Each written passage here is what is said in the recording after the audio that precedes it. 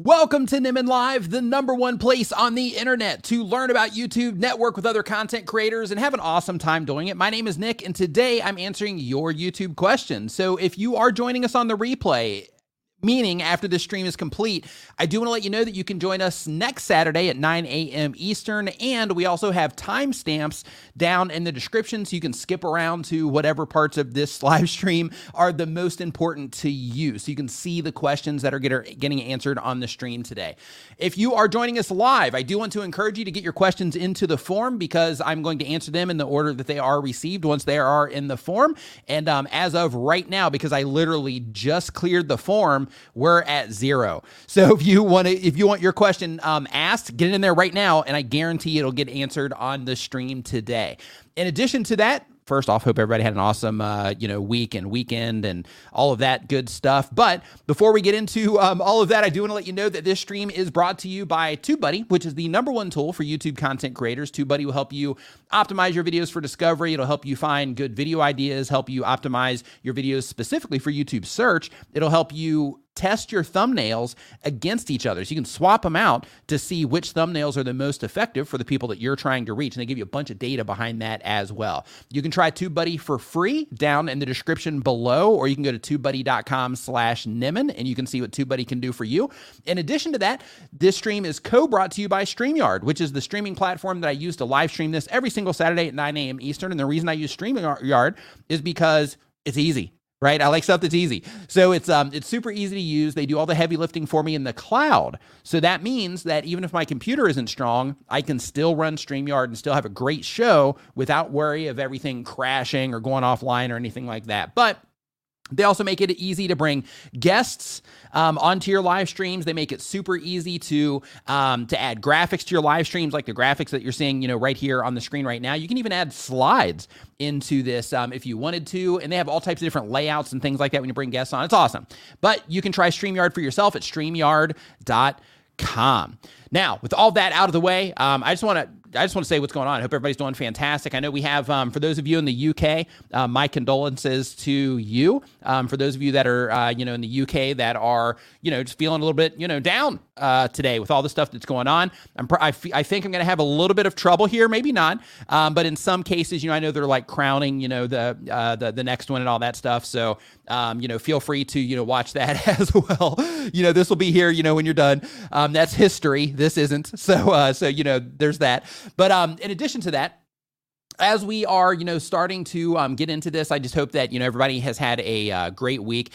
So one thing that I do want to address really quick is if you were watching, or if you haven't watched the news clip that I posted yesterday, not the clip, but the new segment that I did yesterday, I really encourage you to watch it, especially if you have a channel to where that you're kind of riding the line on being a little bit risky with what it is that you're doing on YouTube, because they've updated some of their policies and those policies could negatively affect you. So because of that, it's really important that you stay in tune with that. But in addition to that, for everybody else, also make sure that you check it out as well, because the whole stream, the whole news segment is to help keep you informed on the news that's happening around YouTube that impacts you as a content creator. So make sure that you check that out. So ready to rock and roll today. Ready to get this party started. Coming in a little bit late today. Here with the stream, I was hanging out with D. We're eating some pizza. We were getting our flights and stuff together for Vid Summit, which, by the way, is only 17 days away. So if you are going to be in California, September 27th to the 29th, make sure that you have a ticket to Vid Summit. So we're going to be there. We're going to be hanging out as well as a bunch of other YouTube content creators that are there for the purpose of helping you get better at YouTube. So make sure that you check that out. But I get links to that down in the description as well. And looks like Jerry says pineapple pizza boys in the house. Yep, representing. That's exactly what we had today. Pineapple pizza with some onions on it, with some nachos, with everything on the outside. That was our meal today. Brian G. Johnson in the house. What's up, my man? Shark Scrapper. What is going on? Hope you're doing fantastic. Chantel. Hope that you are doing great today as well. Wonder Old Man Cooking. Hope that you're doing fantastic. All right. So what we're going to do is we are going to go ahead and start getting into the content today, getting a little bit warmed up here with all my talkity talk. So we're going to go ahead and just go ahead and get right into the content today. So the very first question today, Ron, what's going on, man? Hope you're doing great, is from the Creator Classroom. Creator Classroom says they do Canva tutorials. The goal of the channel is to help people. And the question is, will the new user agreement updates with the perceived, well, mean that we will no longer have to look at thumbnails with provocative poses on them? You know what I mean. I like what you did there. So no, not necessarily, but, one of the things is, when it comes to that sort of, content, some of it's going to get picked up, automatically and, through their system. And some of it is just going to need to get reported. So, if you do find those types of things that you think are in violation of that, to where it is being, there's a difference between being, suggestive versus being like, hey, we're like really, kind of skirting the line here. So if you see those types of things, if you wanted to, you could report it. Even though I don't like necessarily seeing those things pop up in my feed, I probably wouldn't report it personally, but, you can. If you wanted to, that's definitely an option that is on the table always. So Elevate with Vern says, Seer, you've been a member for 11 months. Thank you for your support there, says my YouTube crush. Thank you for that. I appreciate that. So, Seer, the next question that we have here on the list, and again, if you are just joining us, we're talking about YouTube, all things related to YouTube. I've got a form down in the description where you can get your question answered for free here on the stream today, thanks to our sponsors, TubeBuddy and StreamYard, and other, channel sponsors as well. But our next question, I did that one already, is from Poop Scoops for Noobs. A little party happening there. So the channel is a pooping scooping business. So basically they clean up, dog waste, that kind of stuff. And the goal of the channel says, become a brand and resource for scoopers in the industry. And the question is, how can I implement practices to not compare my channel to other people in my niche? Every channel is on its own journey, but it does get demoralizing seeing other people's videos blow up. It does. And the thing about comparing yourself to other channels is it can drive you nuts. I think there's a natural thing that happens, inside of us to where we're like, like if we see somebody doing, better than us, we have that like, hey, good for them. But then we also have that like, hey, I need to do better, right? So in that particular situation, I think just keeping that part, a little bit under control, but you can also use that to drive you. However, getting discouraged by it, I think, is kind of the wrong path to take, because at the end of the day, other people have different experiences in their life that bring them onto YouTube. Like me, I had an advantage when I came on. I already knew how to make thumbnails, like high quality thumbnails from graphic design experience. I already knew how to light and take photos for my thumbnails from photography experience. I already knew a little bit about creating and editing videos as well for providing that service for other people. So because of that, I came on with advantages, and that helped me, get going. But even with those advantages, when I was first getting started, it still took me 5 months to get my first 150 subscribers, right? So, everybody, like you mentioned here, everybody's on their own path, and it is really easy to play the comparison game. But the best thing you can do for your own mental state is compare yourself with yourself. So, YouTube gives us our 28 days. You can actually go, our 28 days reports in our YouTube analytics, you can actually go into those and you have a compare option to where you can compare date ranges and things like that. So instead of looking at other channels and saying like, hey, they're doing better than me right now, try to take note of what it is that they're doing, but then think to yourself like, okay, let me look at my stats and let me see how I was doing last month. Am I doing better or worse? If I'm doing worse, then I gotta step my game up. I gotta start paying attention more. I gotta start putting more work into this, maybe research the videos a little bit better. I gotta start working on, skill development so I can start doing this stuff, a little bit more efficiently, those types of things. But I think, comparing yourself to others is always the straight path to frustration, and in some cases it can also kind of give you like a lack of confidence in what you're doing and things like that. So hopefully that information helped, and and try to take some deep breaths, all of that, and be like, hey, it's cool. I'm in my own zone here, trying to create my own universe. So iPhone Chris, welcome to Stream Man. Hope you're doing fantastic. The Driver Sensei, first super chat of the day, says, yo, Nick, question. Do you think it's best to release shorts and long form without publish a subscription feed and notify subscribers? What do you suggest? So I think that you should have notifications turned on for everything that you publish, with the exception of if you make a channel trailer or a channel milestone. So if you make a channel trailer that you are only going to use for the purpose of having it in that channel trailer spot on your YouTube channel page, then in that case, that's where you want to make sure that you have, that you don't have that going out to your subscribers because it's a trailer. It's not necessarily made for distribution on YouTube, right? But everything else, yeah, absolutely go for it. And hey, really quick, as we get into this as well, I do want to remind you, those of you that are already TubeSpanner users, go ahead and get your notepads open so that you can take notes on any of the information that resonates with you today. If you're not a TubeSpanner user, I recommend that you try it out. I got a link in the description, or you can just go to tubespanner.com. But there's also a browser extension that will let you take notes on this live stream. So what you can do, I mean, you can take notes on any video on YouTube. You can use it to study your competitors, things like that. But basically with this particular tool, you'll be able to take notes during the live stream, and then you can download those notes after the stream is over if you would like. And you can also come back into the stream, and all that information is going to be stored so you can actually jump to those specific parts of the video as well. So I just wanted to send you that reminder for those of you that are TubeSpanner users, and that little bit of a nudge for those of you that are not TubeSpanner users yet. I'm not putting a big yet on there. So, hey, Smoking Joe, what's up, man? Hope you're doing great. So next up on our list here, we got the poop and scoop and business taken care of there, I believe. Let me look at the question. Yeah, that was on the comparison. Like I said, came in late, so I'm still trying to get my flow together here. So the type of channel for this next question, this is from Bearded Iron. What's going on? Hope you're doing awesome. Bearded, I feel you right there. Says they do fitness content. The goal of the channel is to help dads lose the dad bod. We should talk. I'm not a dad, but I've got a dad bod. The question is, hey, Nick, great job as always. Often hear people talk about the snowball effect. Can you explain what this means? Absolutely. So the snowball effects, hey, D. Nimmin in the house. What's up, bro? Hope you're doing fantastic. So I actually know you're doing fantastic because we just ate. So, that was just kind of like a, thing there. But anyway, the snowball effect works kind of like this. When you first start your YouTube channel, you have one video, right? On that very first video that you publish, you only have one video working for you on your behalf. Even if it's a great video, you can only carry the weight of the channel with that one video. Then 10 videos later, now you have 10 videos that are working on your behalf. Some of those videos might be bringing in a lot of views. Some of those videos might be bringing in, like 1 view a day, but you have a consistent, if all of them are bringing in 10 views a day, you have a consistent 10 views a day that you can pretty much count on. Now span that out over the course of a content, or let's just say over the course of however long it takes you to get to 100 videos.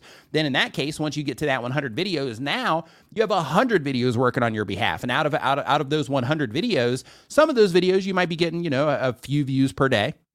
Some of the videos you might be getting thousands of views a day. Some of them you might be getting hundreds of views a day, and so on. And then all of that causes the amount of activity that's happening on your YouTube channel to accumulate in a major way. So the whole idea is, as you're building your content library, you have all of this content behind you that helps kind of push everything forward. Now, along with this, you also have more clarity in the system inside of YouTube. So when you first publish your video, YouTube might not know exactly who the right person is to resonate with that content. Or as a content creator, it might take you a while to, really get in tune with, how to do all of this stuff and how to reach the people that you're, trying to reach and all of that. But as you start gaining that experience and you start getting, better and better video performance, that same exact thing happens to where the videos that do perform well, even though you might have, some duds along the way, the videos that do perform well, those end up carrying a lot of weight and again, help pushing you forward in your content creator journey. So that's the idea when it comes to, how things kind of snowball on YouTube. But in addition to that, just to add, another layer to this. So another part of the snowball is when you first get started, you don't know a lot about YouTube, right? Like, hey, I got to upload videos. Maybe I got to, write a good title. Maybe I got to make some thumbnails, but you're just starting to put videos together. You're trying to learn how to do the thing. But 100 videos in, 50 videos in, you're going to have a much better understanding of what it is that you're doing. You're hanging out here.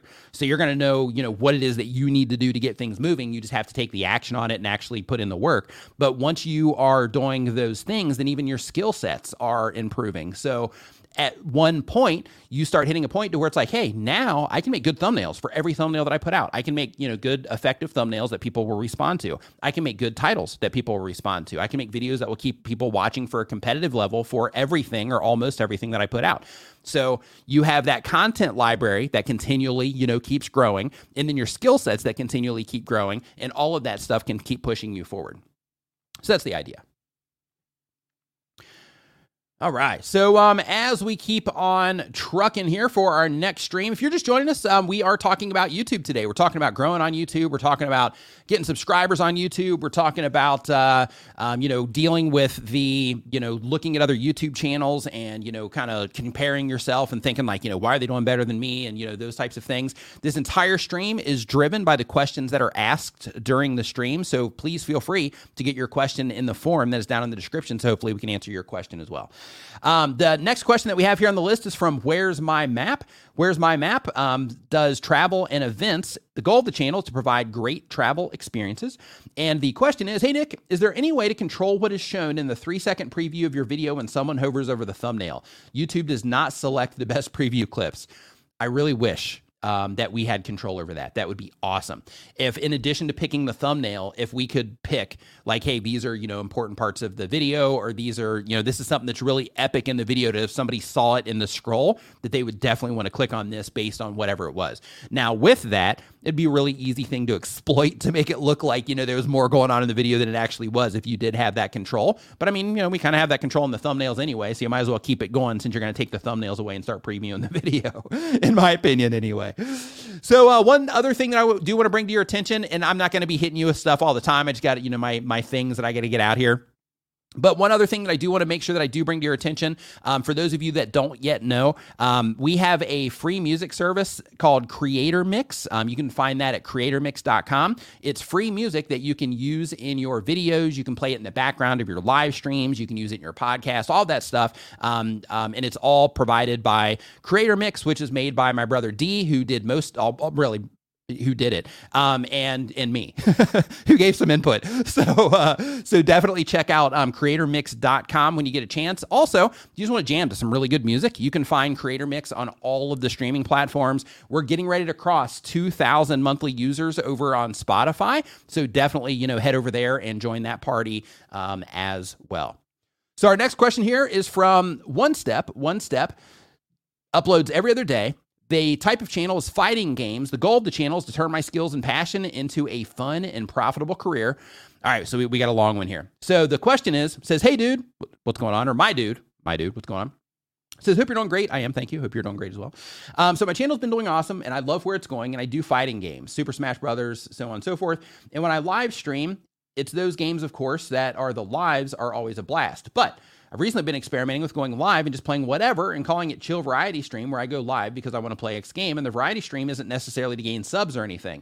It's more or less just an outlet because I'm going to play a game that's not a fighting game. I mean, might as well stream too, right? And just chill with my big fans that just want to come and hang with me. My question is doing that variety hurting my channel because it's not fighting games? If you have people coming in and they're enjoying that content, then in that case, you're doing fine, right? Because the whole purpose of that particular stream, this going into it, is like, hey, this is just a community thing. I'm doing this for the people that are into my content, the people that are most engaged, the people that, want, to see more of what it is that I'm doing.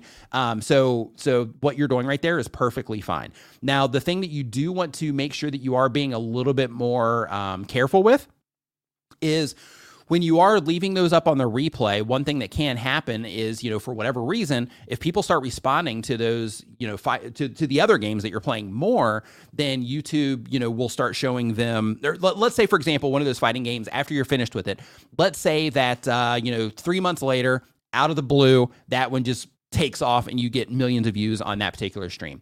Well, what that's going to teach YouTube is that people that are interacting with that content or your channel, that they enjoy that type of thing or they respond well to it. So what's going to happen is then YouTube, since they're, really liking your content, they're really loving what it is that you're doing, when you publish another piece of content, YouTube's going to test that content against them.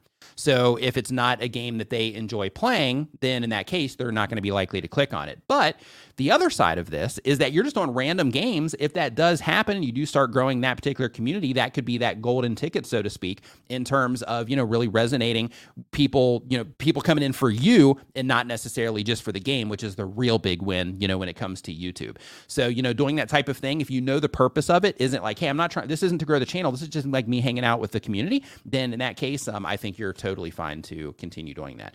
But what I wouldn't do is I would still, if you're like, hey, I want to grow, and this is why it's important to know what it is for everybody here. This is why it's important to know what it is that you want out of your YouTube channel, because if you're thinking to yourself, I want to grow a YouTube channel based on fighting games, then in that case, you have to make sure that you are taking the right actions to grow a channel based around fighting games versus just, random stuff, if that's what you're trying to do. But with any content that you put out, knowing what it is that you're trying to do with it, how it impacts the goals that you have for your channel, keeping those types of things in mind is really, really important. So how we got here, Genealogy says that they upload when they have time. And the type of channel is genealogy, history, and education. The goal of the channel is to educate and inform people about the importance of understanding history through their family history. And the question is, I've been working on launching a more focused history channel. I know some of my current viewers would be interested in it. Should I look at doing some cross-promoting, or should I look at it as a separate entity? What I would do in that particular case is, since you are talking about genealogy, which is, history and, it's more, personalized history. One thing that you could do is you could make a piece of content on your channel called something about like the history of genealogy. And then that would make it, a little bit, just a tad bit, more broad. And then somewhere later in that video, because you'd only want this to be for the most engaged people, you would mention that you do have another channel that you just recently opened. So if you're into content about history, then, feel free to join you over there. Because what you don't want to do is you don't want to try to cross-pollinate and try to promote that channel to the same exact audience that's into the genealogy content, because they're into genealogy content and they might not necessarily be into the history content. So you want to try to keep that, a little bit pure, so that as you're starting, especially when you're starting to build the history channel, there's just more accurate information there in terms of, who isn't enjoying that content. And another thing that can happen as well, if you don't like the idea I'm trying to express, and I use the history of genealogy as an example, but let me be clear on the idea I'm trying to express with this. So when you have another channel and you're trying to, get people to spread awareness of that channel from your other channel to an audience that might not necessarily be interested in that channel, what you want to do is you want to create a filter of sorts on the originating channel. And what that filter looks like is a piece of content that people that are interested in history would be likely to respond to on your YouTube channel. And then when you put out that piece of content, then by introducing your history channel towards the end of that video, then you're getting an audience that's more primed for that type of content. Because on the other side of that, what happens is, if in all of your content, you just open it up, you're like, hey, I just started a new YouTube channel, go over there and check it out. You're going to have people that are going to go over there and they're going to subscribe just to support you. Maybe they're going to check out the video for 30 seconds. Maybe some people will watch it for a longer period of time, but then you'll have others that'll just check it out for a little bit of time. And that will end up, kind of working against you in that particular video, because then the people that would be interacting with it, wouldn't necessarily be into it. They would just be there because you told them to go over there and, kind of support you and kind of help you get that channel moving. So I would just keep all of those things in mind when it comes to, trying to hand off from one channel to another. Renee Ritchie in the house. What's up, dude? Hope that you are doing fantastic today. Impawa America. Hope that you are doing great. Corin Creates. Hope that you're doing great. Cloud Gaming Dad. Nice to see you here today. Retro the Emperor. Dun, dun, dun. Hope you're doing awesome. Cold X North. Hope you're doing great. So next that we have here on the list, we're already on number 7, I think. Yeah, we got that. Also, well, I'm having this weird monitor flicker. So for this monitor, I unplugged the HDMI for this, and I plugged it in like right before the stream, and I think I caused like a little bit of a thing here, because every now and then I get this weird, like the windows that are open, they'll just kind of flicker a little bit. Who knows? Okay, so next up, we got Elite Barbecue Smokers. They say that they have a food how-to channel. The goal of the channel is to share passion, become profitable in the future. And the question is, I'm posting shorts and picking up subscribers, but the long-form videos are not seeing noticeable viewers increase in traffic. My subscribers are sending me messages telling me that they are confused and searching for a smoker brisket video because of all the shorts. Should I remove the shorts from my main channel and move the shorts to a new channel after I publish them? So here's the thing when it comes to this sort of thing. iPhone Chris, thank you for the super chat, man. I appreciate it. So when it comes to this sort of thing, like right now, with them doing all of the experimentation with shorts and all of that, YouTube is trying to build that bridge between the short form content and the long form content. And they're doing that in several ways. So the first way is by having a direct link in the short, where if you're sampling from one of your videos to create the short, then people can click on that link and come right through to the long form video. So that's one bridge. So when you're creating a short, just consider that as an option. The other bridge is in the algorithm. So what happens is if somebody enjoys your short, YouTube detects it, then what they're going to do is they're going to recommend your long form content to them. Now, here's where it gets complicated, right? Here's where the responsibility falls back on you as the content creator, us, everybody here. This is how it falls back on us, right? Is when you are when you are putting out YouTube shorts, it's easier to get views because all somebody has to do is swipe up, right? They swipe up and then you hook them, right? You grab their attention and then you give them a good video. So there you can get views without somebody choosing to watch your content. The difference with your long form videos is that when they show up on people's homepages, you have to be able to help them identify that content is something that they're interested in. And you might assume that, okay, if my video shows up there, they're going to know it's mine and they're going to click on it or whatever, but not really. So if you open up your YouTube homepage right now, you're going to see a whole grid. If you're on a computer, you're going to see a whole grid of videos. If you open it up on your phone, you're just going to sit there and just scroll until your fingers kind of start getting calluses on them or whatever. But the idea is that you are competing with all of those other videos that YouTube thinks is going to be a good fit for that particular viewer. So because of that, YouTube is showing them all kinds of different things that they're interested in, not just your content. So because of that, your job as the creator is you have to help people be able to identify that your content is about something that they care about. So in your case specifically, since you are doing, food related and barbecue related things, I would focus all the imagery on the food. So, I wouldn't be using all kinds of like colorful graphics and things like that. Like I would just do like food. And then if you had like one word that you wanted to add to it, that's fine. But I would take high quality photos of your food. I wouldn't just use a screenshot. I would take high quality photos. You can do it with your phone. Just make sure your lighting's right. But you take high quality photos of the food and put them into Lightroom or put them into Snapseed. That's a free app put out by Google. Lightroom, I think you can get that free on a mobile device as well. But basically, they allow you to manipulate the photos, kind of add saturation, add some contrast, crop it if you need to. If you took the picture and it's a little bit lopsided or something, you can crop around to fix those sorts of things. But basically, focus on the food because that's going to be the thing that is going to help your viewers identify that that it's your barbecue content or at least content that they're interested in. So I think that one of the problems that you might be having in terms of not seeing the difference in the two is that you're just having trouble right now, and you'll fix this, right? This is part of the learning curve. But right now, it seems that maybe you're having trouble getting people to click once YouTube does start recommending your content to them. So I would start working on that. You can see that to identify that problem clearly. What you need to do is you need to go into your analytics for each video that people aren't really responding to from shorts where you think that you should be getting that lift. Go into your YouTube analytics for those videos, go into your traffic sources for those videos, and look and see your click-through rate compared to the impressions on those particular videos that aren't getting that response that you're looking for. And then you're going to see clear as day, okay, on home pages, this is how they're performing. On suggested videos, this is how they're performing. In search, this is how they're performing. But keep in mind, with the recommendation system, the thumbnail's not just the only thing, right? So as another part of this, you have, that you have to be able to get them to click, but then once they click, your long form content also has to deliver. Like they have to enjoy that content as well. And you can identify this by checking out your audience retention reports. I have shorts on my channel showing you how to get into the traffic sources. If you want to, kind of recap that, you can just find the short on my channel. And I also have another one showing you, let's see, we got the traffic sources and what was the other thing? And I have another one showing you how to get to the audience retention reports as well. Ash Borland, what's up, my dude? Hope you're doing fantastic. Nice to see you in the stream. Nathan Freeman, hope that you are doing great. Nice to see you in the stream today as well. Poor Boy Channel, hope you're doing great. So next up here on our list, we already got Elite taken care of. Cold X North. I have a flashlight sitting here. Not really sure why. Hey, are you in there? Are you in there? Sorry. Cold X North says they upload every other day. They have a VTube/gaming channel. The goal of the channel is creating a community with viewers. And the question is, How do I keep up with social media and networking with all channels similar to mine when it's difficult and draining to create new relationships? Viper, man about tech. What's up, my man? Hope you're doing fantastic. Looking forward to seeing you here in about 18 days. Hope you're doing fantastic, my man.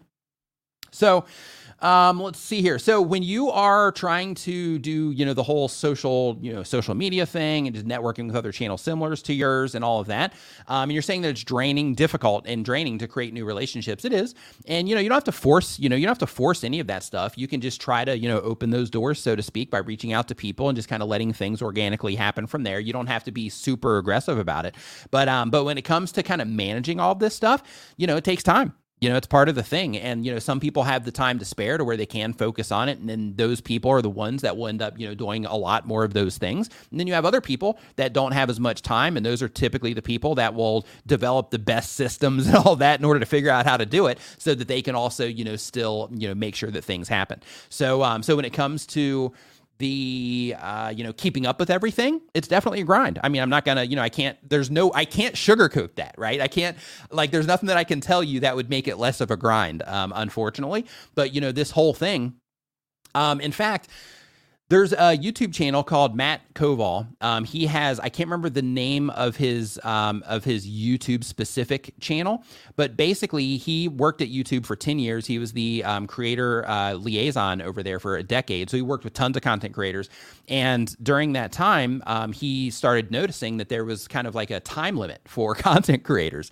And one of the first videos that he put out on his new channel, and I have this video in my community feed if you want to check it out. But one of the first videos that he put out on his new channel, second video actually, the first one was a short, was about the lifespan of a content creator. And what he found through, working with a lot of other content creators is that the lifespan was about 5 to 7 years. And part of that is that this grind that you're talking about. Some people, you can only do stuff, for so long. For some people, it's just too much to maintain. For other people, they do the grind and they're like, hey, I'm doing whatever it takes. I'm going to make this thing happen. And they do. And then they're able to use YouTube as a springboard to get them into other things. So for example, I have a guy that I talked to on Twitter about maybe 2 or 3 months ago. He's got, I think, like 2 million subscribers on his YouTube channel. And one of the things that he did was he, started having all this success with his YouTube channel. And he actually just kind of let his channel go and took, a lot of the money that he has made from YouTube and he just started doing real estate with it. And now, he's like, he's got a real estate thing going. And he's like, hey, I'm wanting to come back in, start doing my channel again and blah, blah, blah. So we were having that conversation. But the idea is that, you got to make sure that as part of this grind that you look at it from one of two perspectives. This is a pain in the butt and I don't want to do it. So therefore I either have to find some people to help me to do it, or I got to find some type of system that I can put in place that'll make it easier for me, or I need to just figure it out and grind it out and sacrifice those, those Netflix specials and things like that in order to make it happen for the next, year, for the next 2 years, 3 years, whatever it takes, in order to get your YouTube channel and all of this stuff to the point to where you could use it as a springboard if you choose to. So, you're sitting there, with two options, or you have a third option to where it's like, you know what? I don't want to do all that stuff. I just want to make awesome videos for the people that enjoy those videos, and I just want to focus on that. That's perfectly okay to do too. Like, you don't have to network with other content creators. It just makes the journey easier. And you can create a lot of really cool friends in that process too. But the idea is, if you want, you can just focus on making awesome videos. You don't have to be grinding out on, like, oh God, I got to make videos for YouTube and TikTok and Instagram. And, this new thing that popped up, we've got it begins with a V here, Vero, I think it's called. But basically we can stay on whatever hamster wheels we want, but if you just prioritize the ones that are the most important to you based on what it is that you want to do and the lifestyle that you want to live and the things that you want to accomplish, just focus on that. And then as you start getting all those things lined up, then if you want to start reaching out to people from there, then, go for it. So next up on our list, that was a little bit longer than I had anticipated, but we're here, so we're moving on. The next question that we have here is from Moonlight Adventures. But really quick, before we get into Moonlight Adventures, I just want to say to Popcorn Genius, first off, my dog's name is Popcorn, so I love your channel name. But welcome to the Niminati. Not sure if you're hearing those sound effects or not. I forgot to adjust my audio here before we started. Let me turn that off. But it just said, welcome to the Nimminati. Dr. Nas, hope you're doing great.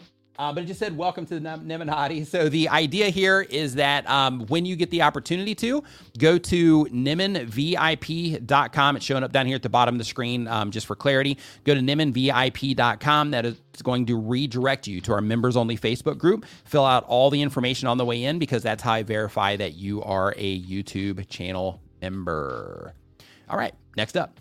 So we've got... Let's see here. This one's the Moonlight Adventures. Moonlight Adventures does travel and adventure content. The goal is to help others in the community to learn about traveling options. And the question is, we are part of a weekly Raid Paradise vlog premiere party. The idea is that it will give our viewers a head start with views and comments. How effective is this strategy? So what it seems like to me is that you are either raiding other people's premieres, which is a horrible idea. If you're doing that for the purpose of trying to bring attention to yourself, horrible idea, because what you're essentially doing is you're trying to siphon viewers from another channel instead of just focusing on adding value to people and growing your channel that way. So basically what you do in that case, you end up growing a community of people that just don't, they just don't respond to your stuff. But if your other approach is like, hey, we do premieres, every week. And we do that so that we can give our videos a head start and get comments going and, interact with the people that are watching our videos there. That's fine. It's fine. It's absolutely perfect or okay to do that. I wouldn't say perfect. It's okay to do that. But one of the things that I do want you to keep in mind is eventually that's likely to run out. And what I mean by that is when you do a premieres are something that is like, hey, this is something special. So we're publishing this as a premiere because, this is something we've been talking about for a while. It's getting ready to happen, so on and so forth. So because of that, this premiere, it's something special. So you should show up for this. But if everything you do is always a premiere, then it starts kind of losing the shine, so to speak. It loses the luster when you are, just doing those all of the time, because then it just becomes like, oh, it's another premiere. It's just a video. So, so I'll just watch that, when I get home from work or, whatever the thing is, instead of it being like a priority thing, like, oh, there's something, cool happening. Good question, though. So really quick, Super OG says, hey, Nick, I was wondering if I should continue my current channel or make a new one. I feel like with all the strikes and copyright I had over the years, thanks for the second one there, says, damage this channel from growing or even getting into the algorithm. I wanted to do something new with content. Any advice in this boat? So if you've had a bunch of copyright strikes in the past and you're going to be taking the channel in a different, let's just move that to the side. If you are going to I love the dog's name too, Popcorn. My girlfriend actually came up with it. It was just like, we were like, hey, what should we name it? And she was like, hey, let's name him Popcorn. And we're like, yeah, that's it. Nailed it. But when it comes to deciding if you should start another channel, if you should abandon one and go to another one, what you want to think about is, if I'm going to start making a different type of content and trying to reach a different type of audience, that's where you go and you start a new channel. If you're like, hey, I'm doing everything I can with this particular channel, but I'm just not getting a response, it could be that you just need to, work on the actual content and how you're getting people to click on it and all of that, more than you need to go off and start another channel. So what I would do, just to, give yourself a primer on the right actions to take, is first figure out what it is that you want. And I'm sure you already know this in terms of if you're going to be making a completely different type of content, then, go ahead and start a new channel. But if you're like, hey, I want to keep doing what I'm doing, but I think things aren't working out just because I've had some copyright claims in the past. First off, I just want to let you know that copyright claims aren't necessarily like a penalty. Strikes are, but claims aren't. With claims, they just claim the revenue from your videos, so they're not really a big deal. They are if you're getting crushed with views, but if you're not getting crushed with views and you don't, rely on your AdSense as like the number one way that you monetize in your channel, then, it's not as big of a deal. But in terms of what you need to check on is go in, look and see how people are responding to your content. So I just put out a short showing how to get into your audience retention reports. Go and look into your audience retention reports and see how people are responding to your actual video content. Like once they click into it, what happens? Do they stick around? Do you have, a high percent that are completing your videos? Do you lose almost everybody, within 30 seconds of your video starting? Like how are people responding? So you can see that in your audience retention reports, and then also go and look and see your click-through rate. And that is the rate that people are clicking on your videos compared to the times that YouTube is showing it to people. That's called an impression. So you just want to go and look at your click-through rate, and you want to get just an idea of, okay, is this me? Like, do I need to, work on these things versus just starting another channel because I think that, these copyright claims broke my channel in some way? Because I they don't. So like, for example, a friend of mine here, they have a channel where they sing, right? They actually teach people how to sing, and they do like these reactions to like all of these popular, things and all of that. They do it in a fair use kind of way, but like almost every video she puts out, they get claimed. So she's got, let's see, I think like 140,000 subscribers on her channel now, and it's just blowing up, just cruising. And she gets a claim on almost every single video that she puts out. So I'm just giving you that, that context in terms of, the damage. But if you do have strikes, then in that case, I would give that, that whole thing a second thought and be like, maybe I should start a new channel and just try to keep everything clean just for the sake of just having a completely clean, solid channel, because those types of things can also impact you when you go to order your play button and that kind of stuff once you hit 100,000. So next up, we've got Goodud, I think is how you say that, and they upload when they have time. It's Minecraft content. Goal of the channel is 30,000 subscribers, and the question is, what is the best way to market your channel? This isn't going to be the answer that you want to hear, but it's going to be the answer that you got to hear. The best way to market your YouTube channel is to make great content and learn how to get people to click on it at a high or competitive rate. So the idea is, a lot of people think that, okay, when I start uploading videos to YouTube, just like if I was selling something essentially, then I need to find a way to market this. I need to find a way to run ads on it, or I need to find a way to just get this in front of people, right? However, what you really got to do is you have to learn how to make content that people respond to at a competitive rate for the platform. That means that it doesn't have to be the best video in the world. It just needs to get yourself to the point to where it's competitive for the platform, or it performs as well as a lot of the other videos on YouTube. And if you can do that, then you'll start seeing a lot more activity in what it is that you're doing. And the best part about that is you don't have to do anything else. All you have to do is make really good content and think about the people that you're making the content for, and optimize your content, properly in terms of writing just killer titles and making really good thumbnails, that kind of stuff. And of course, making great content. But once you do those things and you can do them at a competitive level, you don't have to market yourself. You don't have to market your content. You just have to keep, making good content, and then you'll be all right. So let's see here. So next up on our list, we've got Popcorn Genius in the house. There's like popcorns all over the place here. So Popcorn Genius says that they have a channel all about popcorn. Most of the videos have been about making popcorn. I have to check on something here really quick. I just heard something downstairs. I'm just checking my CCTV really quick here. Don't like when that happens. So let's see here. It says it's a channel all about popcorn. Most videos so far have been about making popcorn. The goal of the channel is to share knowledge of making gourmet popcorn, grow the channel, and supplement an income. The question says, I've been uploading videos for about 3 months, and I have 175 subscribers. I'm not sure if that's good growth or not. Can you explain how the A/B test, thumbnail test works with TubeBuddy? Absolutely. So right now, since you've been uploading for about 3 months and you have 175 subscribers, I'm going to guess that right now the view counts on your videos aren't that high. So because of that, it's going to take you a really long time to get feedback in terms of data on how people are responding to what it is that you're doing. So because of that, right now, I wouldn't use that A/B testing feature because it's going to take you so long to get data. What I would use right now is I would use the generalized option on, okay, if somebody, basically going into your real time, and I had the if somebody thing. I said that one out loud, but in my head, I was thinking, I'm looking at my CCTV right now, and I was thinking like, okay, if somebody's in here, that's why I said that. But let me put that down so I can focus on you right now. So what you want to do is you want to go into your real-time stats for your video, and when you make thumbnail changes, you'll see there, if it makes an impact or not. So you'll see your impressions, you'll see your click-through rate for those impressions. You can go granular with it, and you can go into your traffic sources reports and look at it and sort by date range and look at it there from like, hey, this is where I made the thumbnail, so how does it compare? From this week compared to last week, for example. But the idea is that you want to, get your numbers up a little bit before you start using the A/B testing tool, just because it is going to take a while. If your views are low, if your views are okay, like let's say you're getting 1,000 views a video, then in that case, go ahead. Yeah, like go ahead in that case and get the A/B testing tool. But how it works is you have your video that you select inside of TubeBuddy, and then you also get the option to upload a second thumbnail. And then when you do that, you just tell it, to go, and you tell it for how long you want it to go for. You want to make sure that you check it for statistical significance. It's almost a tongue twister, but you want to do that to make sure that there is enough data that you're going to get from how they're showing it to people.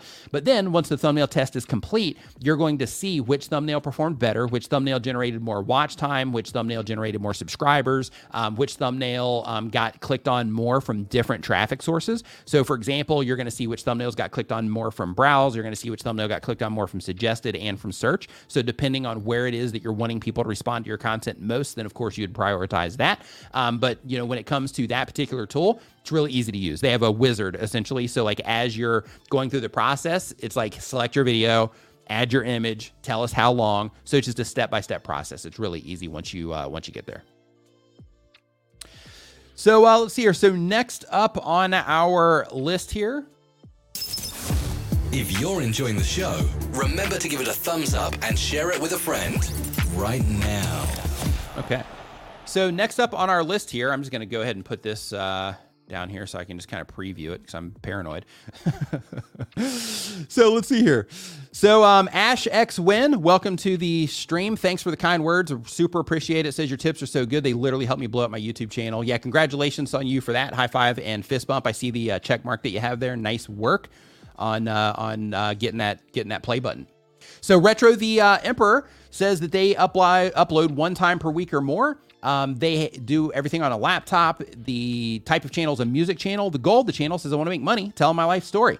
The question is, I'm almost at 500 subscribers. When I get it, how can I enable the community tab? Should I email YouTube? So when it comes to your community tab, that's something that you are going to get as a notification, or they're just going to activate it inside of your YouTube channel. So you don't have to email them or anything like that. Once you cross 500 subs, then what you have to do there is you just have to wait. But basically, YouTube is just going to verify that you're going to stay over that 500 subscriber amount. So it might take a couple of days, for it to show up, or you might get it immediately, if you pass that 500 subscribers and you continue to pass it. But the idea there is they just kind of verify that you're not going to have 8 people drop off, and then 5 people come on, but you still are under that threshold again. Just to make sure that you're going to consistently be over that 500. But once you get it, then in that case, you can start using it to add polls. You can add images there. You can add videos there. Any of those types of things to engage with your community. And for all of us, but it's designed for educational channels. But for all of us, we're going to be able to in the future. And this is something that you pick up if you watch my news segments. But in the future, we're going to be able to start having quizzes in our community polls as well, which is pretty cool. So, and I'm going to be quizzing you guys. Once I get that feature, I am going to quiz, I'm going to be dropping quizzes in there all the time, because that's going to help me better understand the things that I need to make videos about to help you, to help you do better. So the next channel here is from the Blah Gamer Plays. The Blah Gamer Plays, they've been on YouTube for 1 year or more. They have a gaming channel. The goal of the channel is to entertain and get monetized. How many gamers do we have here? If you're a gamer, just say me, just so I can kind of get a pulse on how many gamers we have in here. Usually we have a lot. So I'm just wanting to get a pulse here on the gamers that we have in the house. But the question is, I'm trying to make good videos and become monetized, but my content is kind of cringe. I do not use a camera, music, and I just game, chat, commentary. What should I use to get more viewers and subscribers? Here's the thing, and I'm just going to be honest with you. And this isn't what you want to hear, but I wouldn't be helping at all if I just wasn't straight with you. So here's the deal. You're going to get out of this what you put into it. Okay. So if you are already saying hey, my content's cringe, I'm not using a camera, I'm not doing I'm not doing much with what it is that I'm putting together. In that case, you're already saying hey, I'm kind of putting these limits on myself and just kind of not putting in, much effort into this. And what you can expect in return is probably not, a lot of, great experience on YouTube, because of the effort that you're putting in. That sounds harsh, and I apologize for that coming across harsh. I'm not intending it to be harsh, but the idea is, just like with everything else, right? Like if you are trying to learn an instrument like me, right? I have a guitar and I tell myself that I would love to play the guitar, but I pick that thing up, even though my brother's shown me like finger exercises and all this stuff, like I'll pick it up like once a week, right? But if I really want to learn to play the guitar, I got to pick it up, daily, maybe several times a day, right? So the same exact thing goes to YouTube. If you want to do the thing, you got to do the thing, and you got to try to get better at it. And you got to try to figure out, how you can make content in the way that people respond to better. You got to figure out how to make thumbnails people respond to and so on. And if you don't do that, then, you might have some videos pop here and there, or you might just innately or naturally be able to make content that people respond to. In that case, you'll be okay. But if not, if you're like, hey, I'm struggling, this isn't working out, I really want this to work out, then in that case, you gotta be able to do those things. I saw a quote today. I was looking at something, I can't remember where it was, but I saw a quote today and it said something about, and this was related to another industry, but they basically said that the 1% do the things that the 99% are not willing to do, right? So, when it comes to, having a successful YouTube channel, the difference, or the big, filter, I call it, is that, there's going to be people that are willing to, do the thing, and they're willing to, put in that extra, 30 minutes into a video that's going to make a huge difference on how people are going to respond to it. There's going to be those people that are going to put in an extra 30 minutes into their thumbnail that's going to make a huge difference in how people respond to it. There's going to be people that are going to every day be watching videos. How do I make thumbnails? How to make my graphics better? How do I take better images? How do I make my videos look better? How do I be more engaging when I'm playing these games? How do I have more, charisma in my personality when I'm, trying to do this whole thing? Like there's going to be people on that grind, and those are going to be the people that, that will end up, ultimately doing better, and they'll end up being way more sustainable because they'll develop all of those skills that will help them keep everything rolling. So next up on our list here, and really quick, if you are just joining us, we are YouTubers, and we are talking about YouTube, all things related to YouTube. This is Q&A, a question and answer stream where I'm answering your YouTube questions. It's all free. I've got a link down in the description where you can put your question, and I'm just answering them in the order that they are received. And I'm going to be streaming for a few hours here, so feel free to hang out, interact in the chat. Everybody here is awesome. So we have a great community here, and we welcome you to participate. So next up, we've got the Blog Gamer Plays. Did I do this one already? Okay, yeah, I did. Okay, so next up on our list here, we've got Tight Lines and High Tides. It says they upload when they have time. The type of channel is saltwater fishing, and the goal of the channel is to provide informative, useful, but entertaining videos about various types of saltwater fishing. Pretty cool. The question is, what is your process for video storyboarding? Do you use any tools and processes that help you get organized and hit all of your marks for a video? For me, what I do is I'll spend the most time thinking about what I'm going to say at the beginning of the video. So that particular part I'll write. That's called the hook. I'll actually write that part. And when I'm writing it, I'll think about this. I'll think about, okay, for the topic of this video that I'm planning to make here, as somebody comes into this video, what can I say to them that will help make this video about them, or that will inform them of what it is that they're going to be getting, within this video? And then I'll say to myself, okay, and then now once I inform them, how can I make it just extra important for them or relate to them more? And the whole idea there is to, like I can say, in this video, I'm going to show you how to make a thumbnail. And we're starting right now, right? I could say that. But if I say in this video, I'm going to show you how to make a thumbnail so that you can start making thumbnails that are more effective, that are going to help you get more views on your videos, all of a sudden that's way more important to you, right?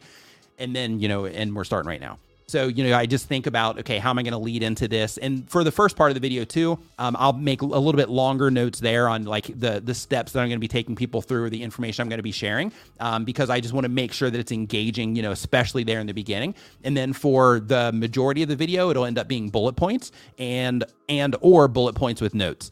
So basically with the bullet points, how that works is I'll have let's say in the video, because I'm a very strong proponent of having a video with structure, because a structure, it takes people through a process.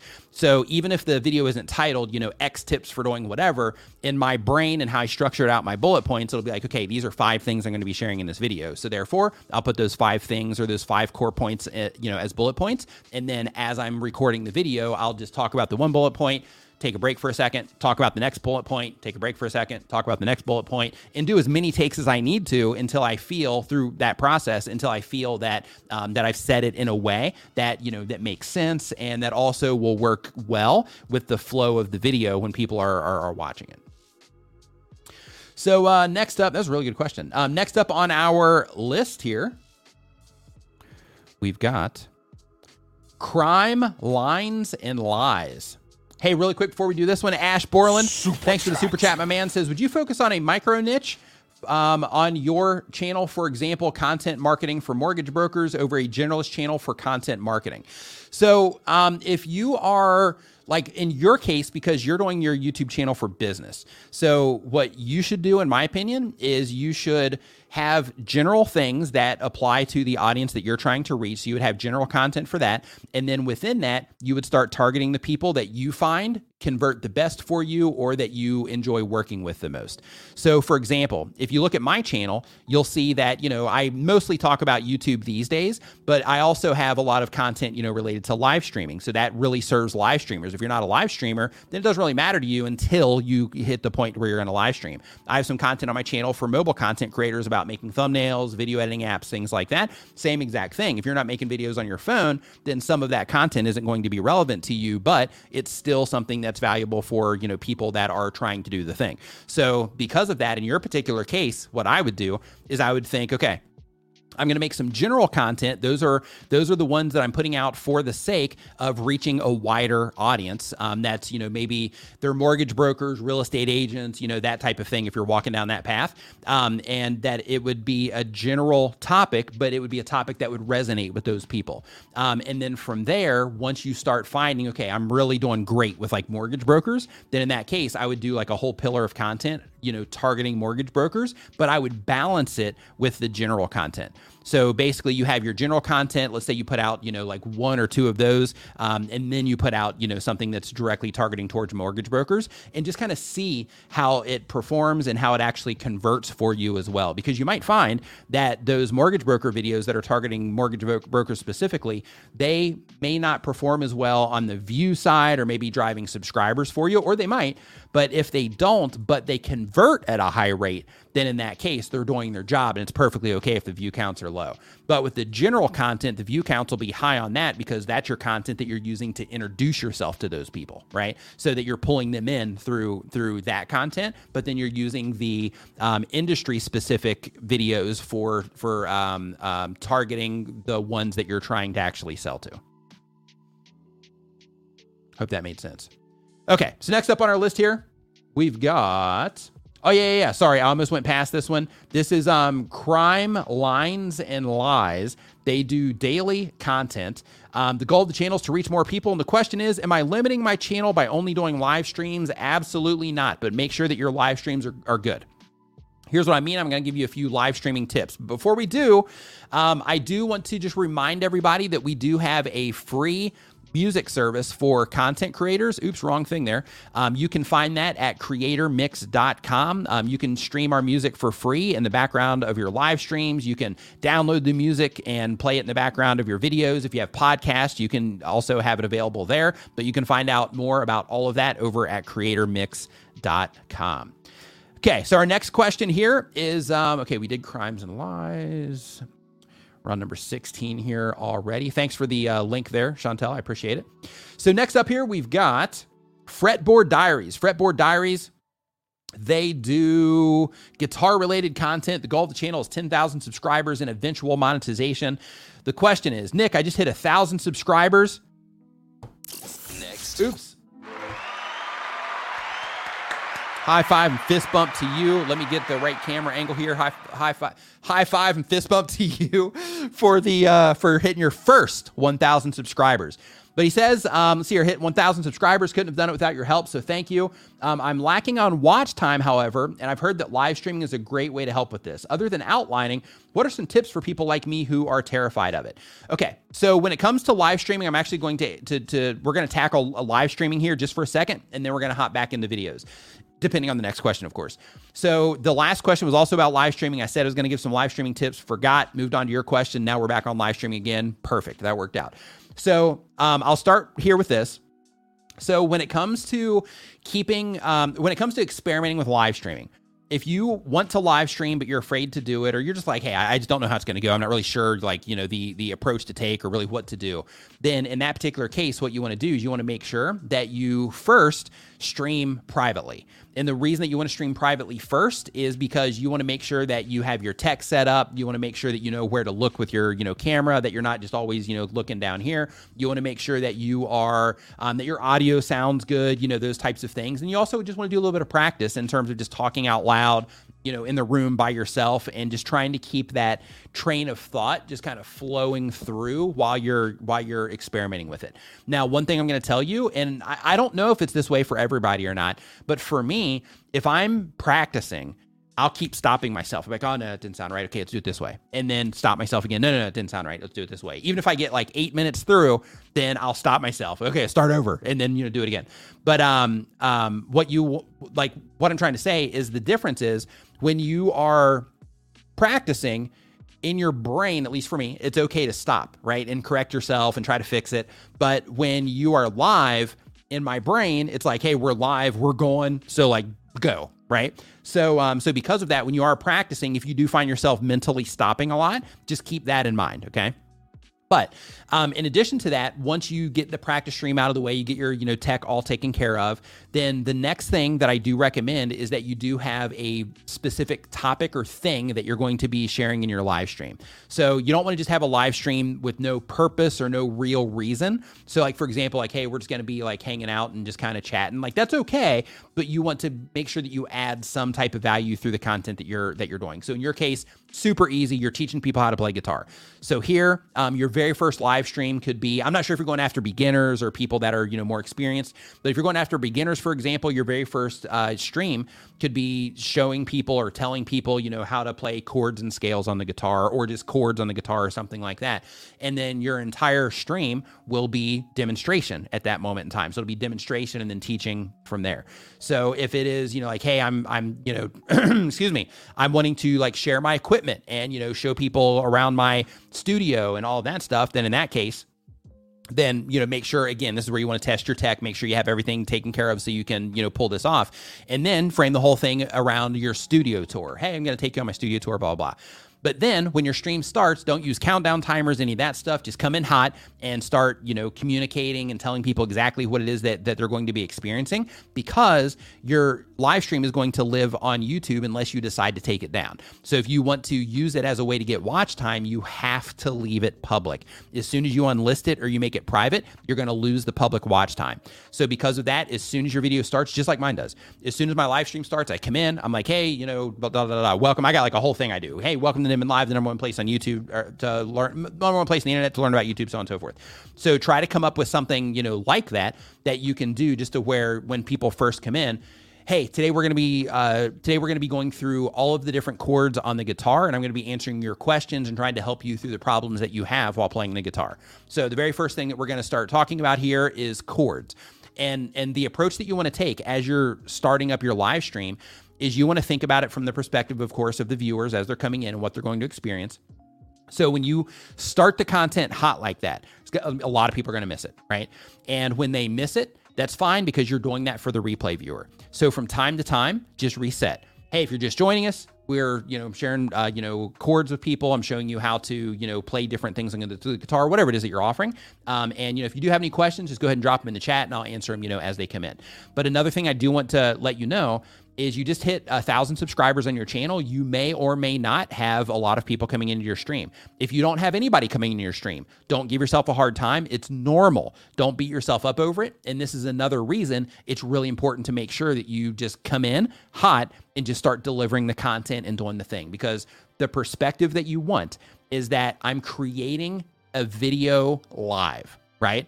So that it can live on YouTube for the replay, so that people will come into that live stream, really enjoy it, watch it for a longer period of time, get value out of it, so they'll, continue to be a subscriber, and so that I can get that watch time for them participating in the stream for a while. So that's the idea. Another thing that I recommend as well is, if you can, also just have some bullet points somewhere. It can be on a piece of paper. It can be, you're on a computer screen if you sit in front of your computer, but just have what I call them fallbacks.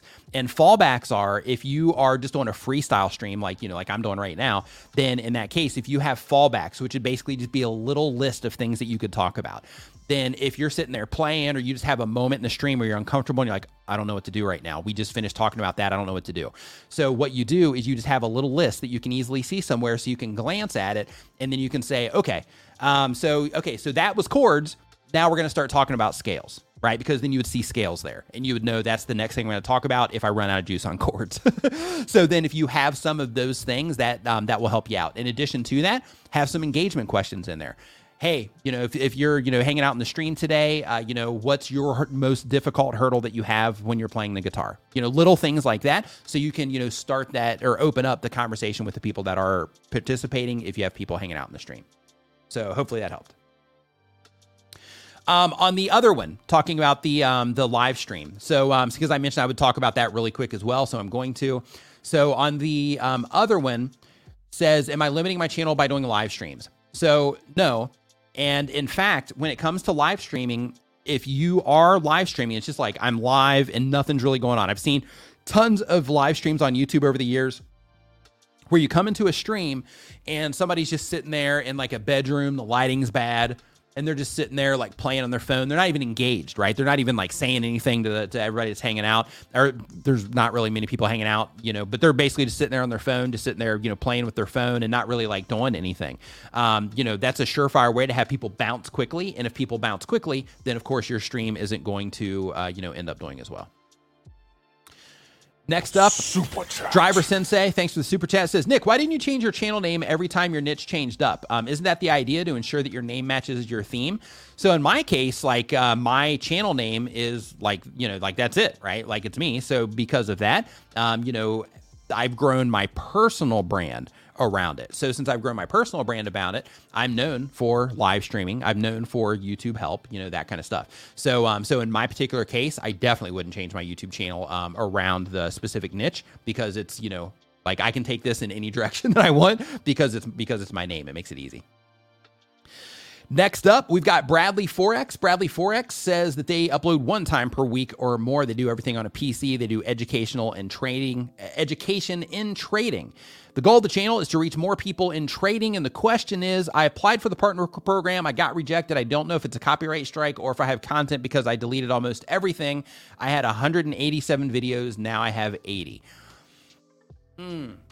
So I really hope that the 80 videos that you have, I really hope they have the requirements that you need to get into the partner program.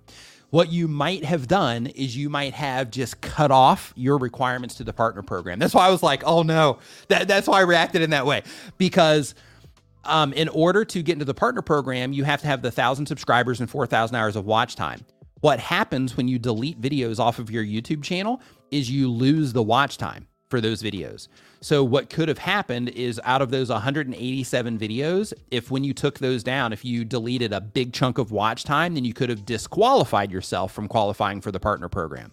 So I would go and look at your watch time, and I would go and, check that out and see if, see if that's the issue or not. Super Chat. Next up, we got Nomadic Introvert. Thank you for the Super Chat. I appreciate it. It says, I get a majority of my views from YouTube recommendations, up next in browse. You're crushing. Nice work. I get the least amount of views from my channel page. Is that bad? Current impressions, 22.4 million. It's not bad at all. So when it comes to your channel page, the channel page is going to be one of the least places that you get traffic. People will still go there, especially if you're getting a lot of views on your channel, because people like to go there and explore more content and so on. But the thing that matters is the actual videos themselves, because those are going to be, YouTube is showing people when they're in their mobile app. They're showing people when they're hopping onto YouTube on computers, TVs, all that. YouTube is recommending that content to them, and you're good at getting people to respond to that. That's where all your traffic's coming from.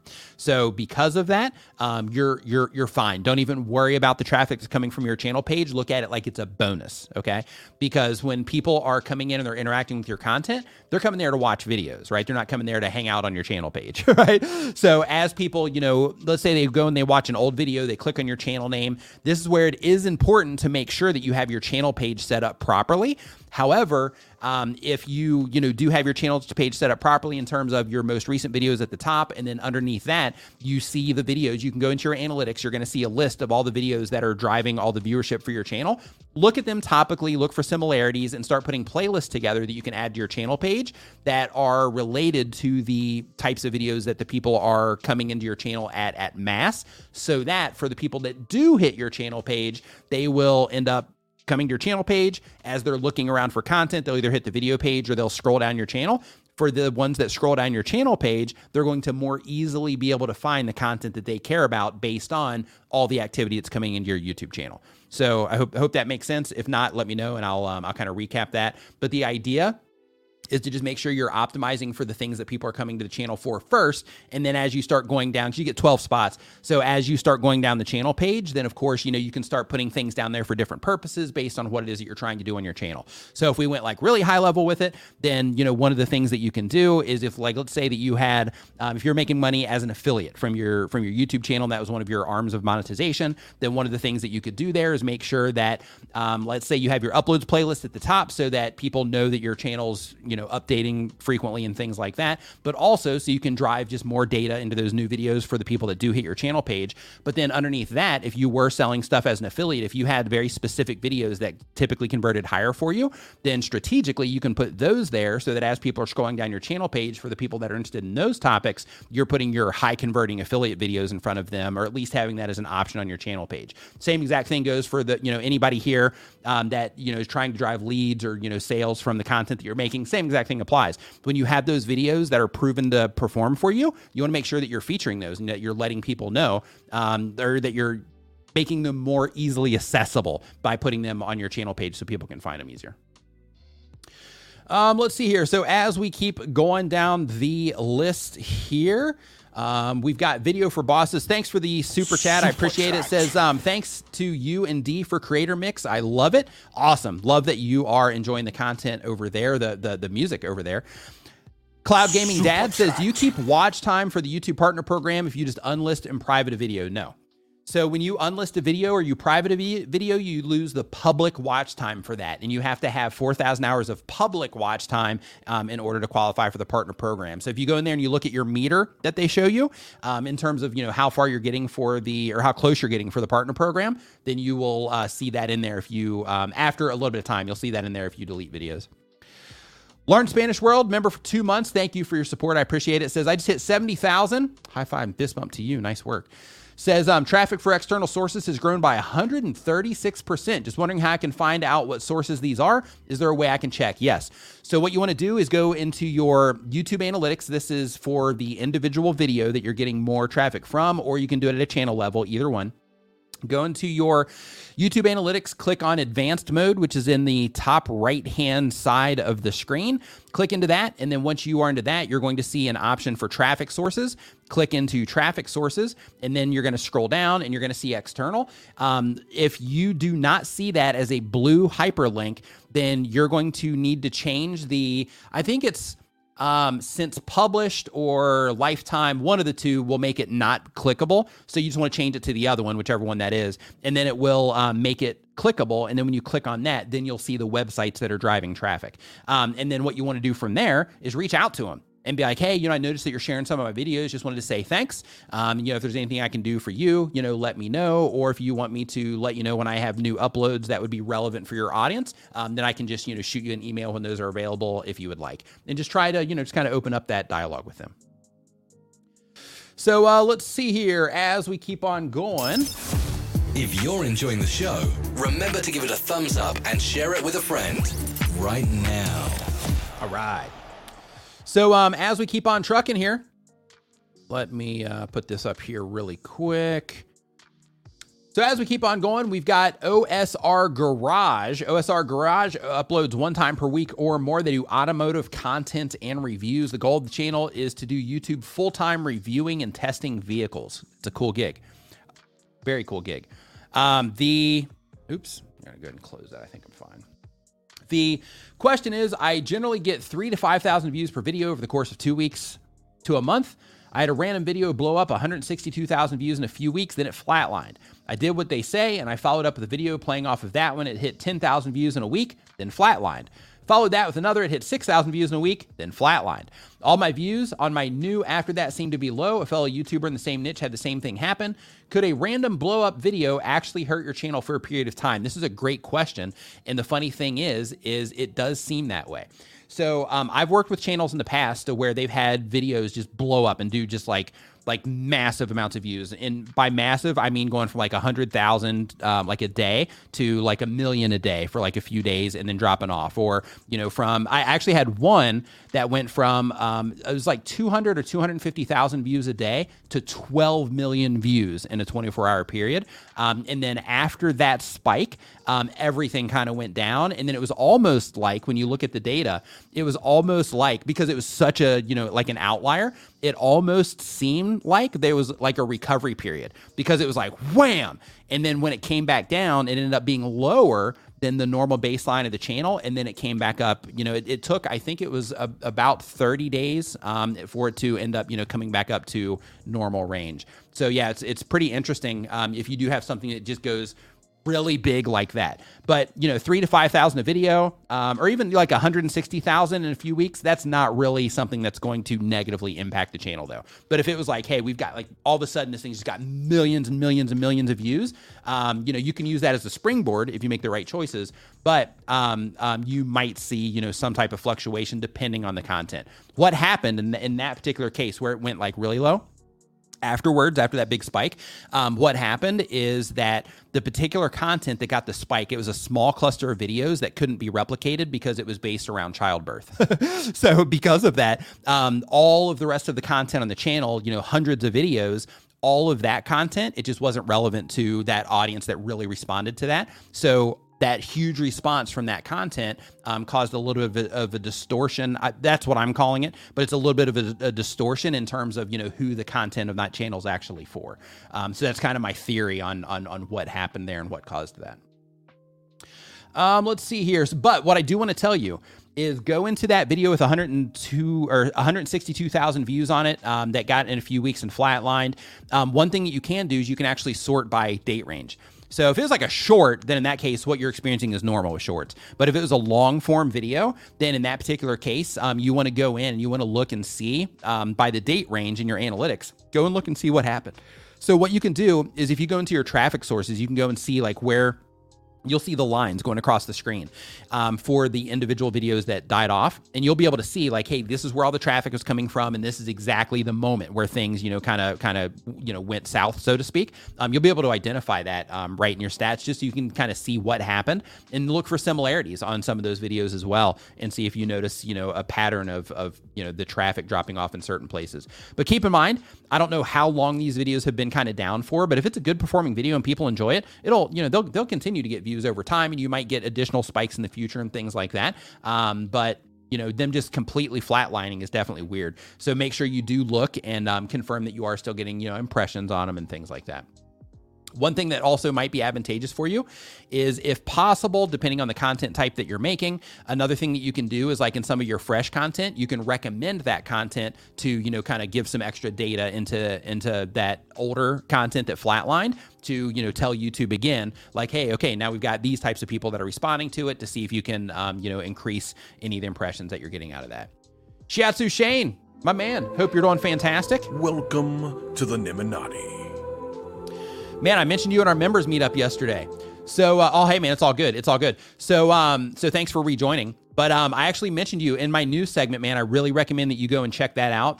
It's the video or the live stream that I did yesterday. I do those every Friday to keep content creators up to date with everything that's happening on YouTube as it relates to content creators. But definitely go check that out, because there's some information in there that may or may not apply to you. So definitely check that out when you get the chance. If you have any questions about it, just ask me in the Facebook group. Make sure you tag me. So let's see here. So next up, we've got Understanding Michael Jackson is the name of the channel. It's an entertainment channel. The goal of the channel is to give positive feedback and getting better. And the question is, on the main homepage, the preview will play the whole video without sound. If you hover over the mouse of it, does this still count as a view? To my understanding, yes. Next. Simple Nail Design says, appreciating the YouTube news, Nick. Thanks. I'm glad that you are enjoying that. So initially it was an experiment, and I was just, trying to figure out, hey, is this something that, that they would enjoy or not? But I'm getting some really great, feedback from that. So I'm glad that you're finding value in that. And all of the feedback that I get in terms of, people liking it or not, just kind of helps me ensure, that I'm doing the right thing to, better serve you guys. So the next channel is the Golden LRS. They do multi-videos as the type of channel. The goal is to get 1,000 subscribers, and the question is, what's wrong with my channel?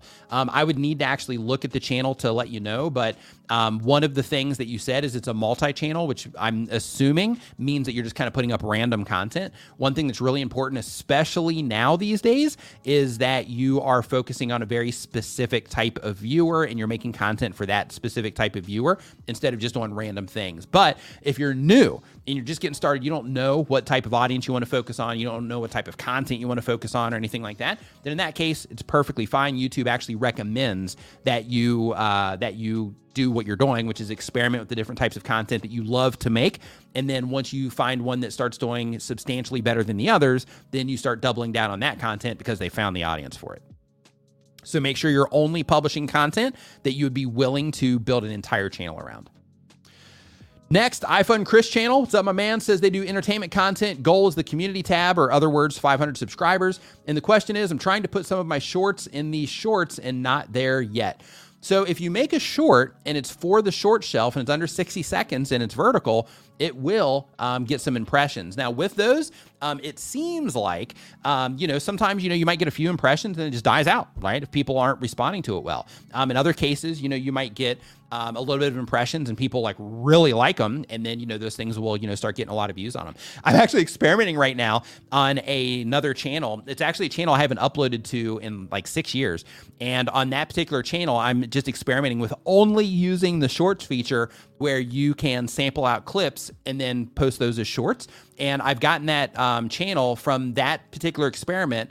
I've went from to where there's hardly any traffic coming in on that channel at all because I haven't uploaded in so long. But now that channel, I think so far I'm at 21,000 views for that particular channel, just sampling those out. So it's definitely effective, that particular shorts feature. Tube Spanner in the house. Thank you for the super chat. Danielle says, how do YouTubers get into a swimming pool? They just jump right in. They just jump right into it. That's, I guess, because YouTubers say hey, let's jump right into it. I guess, yeah, that one didn't land as well. I'm going to be honest. Thank you. Yeah, that one didn't land as well, though. I think I get that one. I don't know if you're making a jump cut reference there or if you're making a, hey, let's jump right into it, kind of like a little segue that people use there. Thank you for that, though. So the next question on our list is from Habla Camingo TV. Habla Camingo TV does educational content. Goal of the channel is to become monetized and become a household name. And the question is, how does one go about getting the most exposure from an international perspective? So make sure first that whatever audience it is that you're trying to go after in terms of location, make sure that you're making high performing videos for them. Once you do that, make sure that you start translating some of your content, right? So make sure you start translating your content for the languages that you want. So you don't have to do the actual words in the video, but you do want to do your captions. You want to do the title and metadata, your title and description. You want to make sure that you translate those as well for the audiences that you're trying to reach geographically. Next on our list.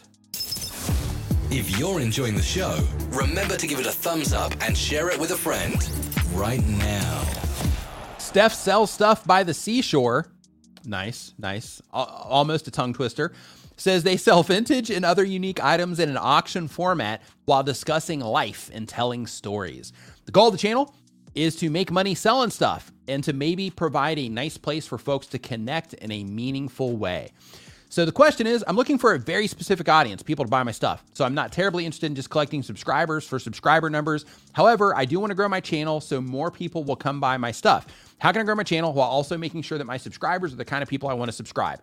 So if you have stuff to sell, and this is for anybody, if you have stuff to sell, either your own personal products, you want to sell stuff as an affiliate, whatever, if you have something to sell, then what you need to make sure that you are doing is you need to make sure that you're making content that is good for the people that you're trying to sell to. And what I mean by that is, let's say, for example, if you were trying to sell coffee mugs, then in that case, you probably want to make videos about coffee, right? Or coffee beans or something like that, so that you always have an opportunity to let people know that you have mugs available. If you are selling computer mice, I think. I don't know. When it comes to these, do you use a plural? Like, how do you say that with one of the, like, multiple of these? Is that still mice? I'm not sure. But anyway, if you're trying to sell these, then in that case, maybe you want to talk about computer tech. So then in that case, you're always getting in front of people that are, using computers, which means that they would be a primed audience for the computer tech that you have to sell them. So when it comes to anything that you're trying to sell, the idea is that you just want to make sure that you're making the content that's going to get in front of your ideal customer. So on YouTube, we got to think about our ideal viewers, our ideal audience. But, in your case, if you're doing it for business, you have to intermingle all of that with your ideal customer. MZG ASMR, what's going on, man? Hope you're doing awesome. Says, Nick, hope you're doing well, man. We'll be emailing you soon. I land in Thailand in December. Much love. Awesome. Looking forward to hanging out. I will see you in December. I'm actually heading to LA for Vid Summit. We're actually heading over there. Let's see here. I think we're going to be heading over there on the 21st, but Vid Summit's on the 27th. So if you happen to be in that area, then we could hook up there too. Shrinking super Sharon chat. Says thank you for the super chat as well. Says a content creator shut their channel down this week. They had 15,000 subscribers when they went live. 2 days later, they lost all subscribers. How did that happen? So if they had 15,000 subscribers when they went live, 2 days later, they lost all their subscribers, then that means that it's possible that all 15,000 of those subscribers could have been paid for. And YouTube could have detected it and removed all those subscribers from their accounts. That sort of thing happens all the time on YouTube, where people will buy subscriber counts so that they can have those inflated numbers because they think it'll matter to people. And then what happens is, once YouTube detects it, they'll take them away. That's a pretty substantial amount of people, though, to just vanish overnight. So if they actually shut down their channel, then in that case, of course, if they open the channel, I don't think the subscribers would transfer there. But if they had 15,000 subscribers and woke up and they were all gone, then I personally, I'm not saying that they did this, of course, because I got to be safe there. But I would question the authenticity of the subscriber count that they have. Let's see here. Lauricia, I hope you're doing fantastic. Nice to see you here. Brown Gal Peace Lounge, hope that you are doing fantastic as well. Commander Vlogs, nice to see you here as well. Artist Haven, nice to see you here also. Hope that you're doing great. So let's see here. So as we keep on going, we got Shell stuff taken care of. We're on to question number 24 already. We're cruising through these. So next up, we've got Delhaven Gaming. Delhaven Gaming says that they do gaming content. The goal of the channel is they love entertaining and gaming, and so this is a perfect way to have both appetites, or to sate both appetites. The question is, why do my successful shorts sometimes die at their peak? People stop responding to them. So basically with YouTube Shorts, they'll get tested in front of people. Sometimes they'll spike like immediately after you publish them. And then, like within a few hours, they flatline. So that's just common with YouTube Shorts. They're kind of, all over the place when it comes to, the traffic that you can generate with Shorts. It's kind of crazy. Daniel Batal in the house. What's up, my man? Hope that you are doing fantastic. Nice to see you in the stream today.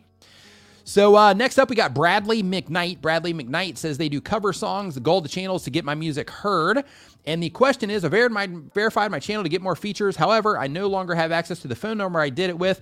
Is there a way to change this number on my channel? I verified my channel using youtube.com/verify. So I think that they have. I haven't personally ran into this. Nobody I've ever worked with has ever ran into that. So I'm not 100% sure on the process of switching that over. But what I can tell you is, if you go to YouTube, if you type in updating phone number on YouTube and then type in Google help pages after that, then you should come up with like official information from YouTube on the steps that you need to take in order to solve that problem. Christina Smallhorn in the house. What's up, Christina? Hope that you're doing great. Looking forward to seeing you at Vid Summit. Says, happy Saturday. Just wanted to remind you that there's 17 days until Vid Summit and 106 days until Christmas. It's that time of year. Heck yeah. Looking forward to seeing you at Vid Summit. and Christmas. I don't know. Maybe we'll hang out at Christmas. I don't know. But yeah, like the Vid Summit. Yeah, super looking forward to seeing you there. So next up, I'm coming over for Christmas. Yeah, I mean, I'm just letting you know. I'm coming to your place for Christmas. But let's see here. So the goal here is to get my music heard. Okay, yeah, we got that one covered. So next up on our list, we've got Luvy's Fat Life. Luvy's Fat Life says that they do food and travel content. It's informational content. The question is, I rarely put short videos out. I'm trying to do a 30-day challenge of putting one out a day. My question is, shorts I'm putting out are a list, top items to pack on a cruise. Each short is introducing another one. Curious if YouTube will try to detect people just packing my shorts as others will. Currently, I'm not seeing a lot of traction on the shorts with just a couple hundred views on a couple, but I've put other shorts out and they may get a couple of thousand. So I'm not sure what you're asking here. It seems like you're asking, or you're just trying to get information. Basically saying that, when you put out shorts, they seem to not be performing that well, even though you're doing like top items to pack on a cruise. So what could just be happening in that case is make sure that you are, having something travel related in your title. Make sure you do have some type of description in there, if possible, that gives a little bit of context that you're mentioning, travel, cruises, those types of things, even mentioning, top items to pack on a cruise, that kind of stuff in your description as well, so that, the system itself can have the right context with the content.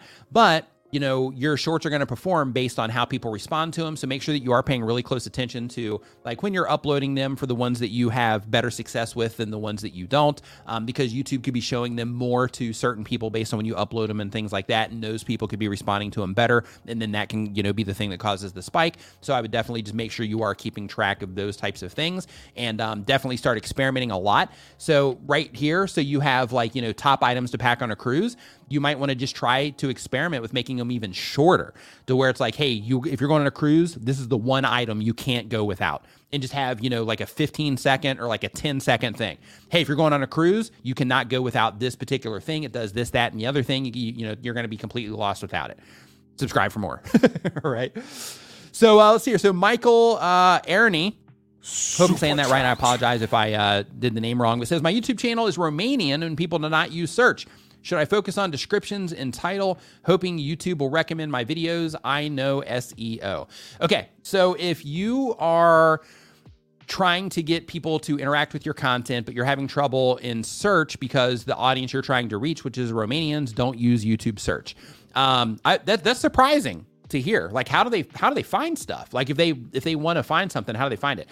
But anyway, one thing that you do in that case is you have to remember that Dee and I were talking about this tonight. So you have to remember that a majority of the traffic on YouTube does come from the recommendation features. So because of that, you have to get really good at helping people identify your thumbnails when they show up in their mobile feed, when they show up on their home pages against a sea of other content that YouTube's predicting that user would be likely to interact with. You want to make sure that your content is really easy to identify based on what it is that your viewers care about. So an example that I gave earlier, we were talking about barbecue. And one of the things that I mentioned is, if you're making a channel about barbecue, make sure you're focusing on the imagery. Make sure you're focusing on the food, the barbecue, because that's what people are interested in. That's going to be the thing that's going to help them identify without having to analyze the thumbnail and having to analyze things and try to figure it out, which people won't do. You are helping them easily identify that your content's about something that they care about. So make sure that you're being very intentional with the imagery and make sure that the content's actually good too. So what you can do is, if you go into your traffic sources reports inside of your YouTube analytics, you're going to see a breakdown in terms of how people respond to your videos from the different places on YouTube. So you'll see YouTube search, you'll see if you're getting anybody from there, but then you'll also see how many impressions you're getting on home pages, how many impressions you're getting in suggested videos. And what you do with that information is you say, okay, I'm getting impressions, people are showing me these videos, YouTube's showing people these videos, but they're just not clicking on them, which means that you have to work on the part of, trying to learn how to get people to click more. But the trick for that is, like I said, keep it simple, keep it crystal clear, and just imagine if somebody were to be logging onto YouTube, the person that I'm trying to reach that's interested in my type of content, what can I add to this thumbnail that would be relevant to it, that would help the people that like this type of content identify without having to think about it? They just at a glance see it and it's like, oh, that's something that I'm interested in. How can you help them identify that your content is about that thing that they care about, right? focus on that. And then of course you got to make sure you have a compelling title. But when it comes to the recommendation features, just like YouTube search, your videos have to perform in those features. So make sure you're also looking at your audience retention reports to see how people are responding to the videos once they come in. I've got a video on my, or a short on my channel that shows you how to get, how to find that area within like a few seconds on my channel. So you want to make sure that your videos are performing in those features, because if they don't, then YouTube will prioritize the content that performs and it will deprioritize the content that doesn't. See here, Joy Builds Cities. Thank you for the super chat. It says, tell me more about your members Facebook group. So our members Facebook group is basically a community of content creators where we go in there and we share ideas and people ask questions and that kind of stuff. It's kind of like a self, running community of sorts where somebody will make a post and then like everybody will come in and kind of chime in on that particular post, depending on the, the post and the question and who's available to help. And then I also stream in there once a week and we look at YouTube channels. I got a big list in there that I'm working through of people that, want feedback, and I'll look at channels, and then if somebody has a question about something, they can tag me, and then when I see that, then I'll go in there and I'll answer those questions as well. And then sometimes, I'll just be, kind of just looking through the group, and then, I'll just hop in and answer some stuff also. But that's essentially what the Facebook group is. Thanks for asking, and I hope to see you in there. So let's see here. So next up on our list here, we're at question number 27. We are cruising through these today. So the next one, we've got Thyrith the Cuber. Thyrith the Cuber says that they are doing cubing skit content. The goal of the channel is to reach 1,000 subscribers. And the question is, hey, Nick, my question is, why am I losing subscribers and how can I stop it? So something that everybody needs to know, for those of you that are just getting started on YouTube, is when you are publishing videos to YouTube, every subscriber that subscribes to your YouTube channel is not going to stay a subscriber forever. So you're going to have some people that will be there for a long period of time. Some people might be there for the entirety of your YouTube channel or for as long as you do YouTube. However, that's not going to be everyone. Some people will stop subscribing or they'll unsubscribe because they subscribed for one piece of content thinking you had a whole channel about it or just wanting to see more like that. And then you started making something else and then they noticed it. And then they unsubscribed because of it. In other cases, you might say something offensive that kind of crosses a line with some people. And, the world we're living in, everybody's, not everybody, but a lot of people are like, sensitive about a lot of stuff. So it's pretty easy to do. So you can say the wrong thing. And then, those people will end up leaving and, just not, they'll unsubscribe because of whatever it is that you said. You also have situations like this because like right here, we got like 362 people in here. And out of that, some people will, be trying to get questions answered and stuff like that because they don't know yet that, here in the stream that the questions go into the form in the description. And because of that, they'll think that I'm ignoring them or that I'm, not responding to them or something like that, and they will unsubscribe for that reason. So, there's all kinds of different reasons that people unsubscribe from YouTube channels. In addition to all of those things, interests change. So, for example, let's say that you subscribe to a channel about iPhones, or let's say your channel is about iPhones, just giving you some context here. And then all of a sudden, you have people that, start getting a new Android device. Then your channel becomes irrelevant to them and what it is that they need or, what it is that they're interested in because they're no longer an iPhone user. Just, that's a pretty extreme example, which is why I'm using that one. But the idea is that, people do unsubscribe a lot. And on my particular channel, just to kind of give you some support here and some, relatable information. So on this channel, since I started this channel back in September 27th, actually, of 2014 is when I uploaded my first video. Since that time, I've lost over 350,000 subscribers on my YouTube channel. Yeah, let that one sink in, right? So over 350,000 subscribers over the duration of my YouTube channel have left. So when it comes to losing subscribers on YouTube, it's part of the gig. Of course, one thing that you do want to do, though, is you want to be mindful when you do notice videos like, man, I took a big loss in this one. You just want to take a note and try to see if you do identify patterns of like, hey, every time I publish videos about this or I do these types of things in the videos, people leave. When you start noticing those things, then you can make the choice on if you want to keep going in the direction that you're going in, or if you want to kind of cater things a little bit to the people that are interacting with your videos. But you do want to make sure you're paying attention, but just understand it's part of the gig. Cloud Gaming Dad is our next question here. Cloud Gaming Dad, really quick. If you're enjoying the show, remember to give it a thumbs up and share it with a friend right now. They do gaming content. The goal of the channel is to forge more relationships in the cloud gaming community. And the question is, I noticed my audience looking for fringe gaming content, such as how to make merch for gaming channel. Would you recommend doing a limited series on this topic, as it's outside of my niche in a way? So if you are making content that is for people that are like gaming content creators that would be, using merch, or anybody that would be using merch, then in that particular case, it would be a good fit. If you're making content for people that love to watch games that are likely not going to be watching watching a video about merch, then in that case, that would not be a great video to make. Let's see here. So as we keep on going, we're on number 29. We're blowing through these today. This is great. So the goal of the channel, let me go back to the name, The Broccoli Knight, paints a picture. So like I see your channel name, The Broccoli Knight. I picture like a head of broccoli there with like a cape flowing. It's got like a little, got a little tiny broccoli arms coming out, kind of giving like a Superman type of, pose, standing there like this with like a green broccoli, maybe like a white cape, or maybe let's just go green. It's broccoli, like a green, broccoli, cape, just kind of, draping there, flapping in the wind. It's kind of what I envision with your channel name. But anyway, it's a self-development, sobriety, and improving one's mental health channel. The goal of the channel is to help people on their journey of life to be happier and healthier. The question is, I started my channel 4 years ago and I never really got consistent with it, and things never really took off. I have 103 subscribers. I took a break from this channel to work on a gaming channel that's actually blowing up good right now, but I still want to post my self-development style videos as well. I was thinking about just starting a new channel. I do have a backlog of videos that I already uploaded, but I've learned to edit videos better now after working on the gaming channel. I was wondering if I should re-edit my videos and start a channel with a easier to spell name or my actual name to build a brand. My name right now is The Broccoli Knight. But I was thinking of going with something more simple like Sammy Stark. I don't think this will be much of an issue since I only have 103 subs. Also, I have a weird distant family subscribed for my current channel, and I'd like to get away from them. Thanks for the advice and the help. So this is a really good question. So when it comes to the name of your YouTube channel, it is important to make sure that you are thinking long-term in terms of, do I want to, like when it comes to, having a name, like, do I want to build this long-term, like as a, channel brand, or do I want to, build up my own personal brand, like around, my name? Then in that particular case, then you would make, that call based on whichever direction you're trying to go. But when it comes to like re-editing your, videos and things like that, if you think that you can make a better video and those haven't been published yet, then absolutely, I think that you should.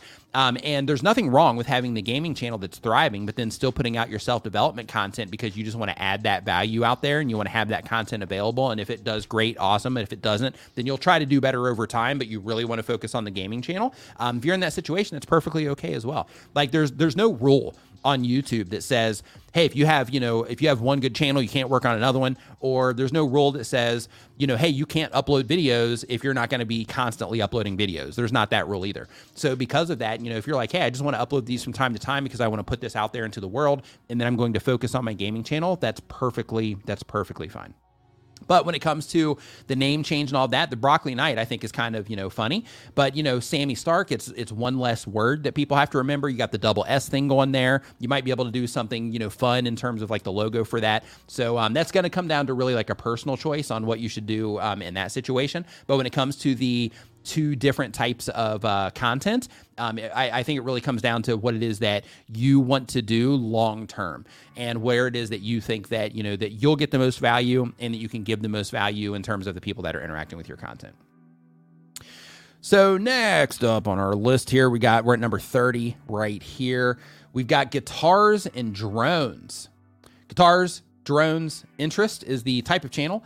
The goal of the channel is to make some kind of income. The question is, can you use the create button to create a short video using other people's video without getting a strike and not actually asking to use the 5-second clip? That's if the clip is available to use as a create file.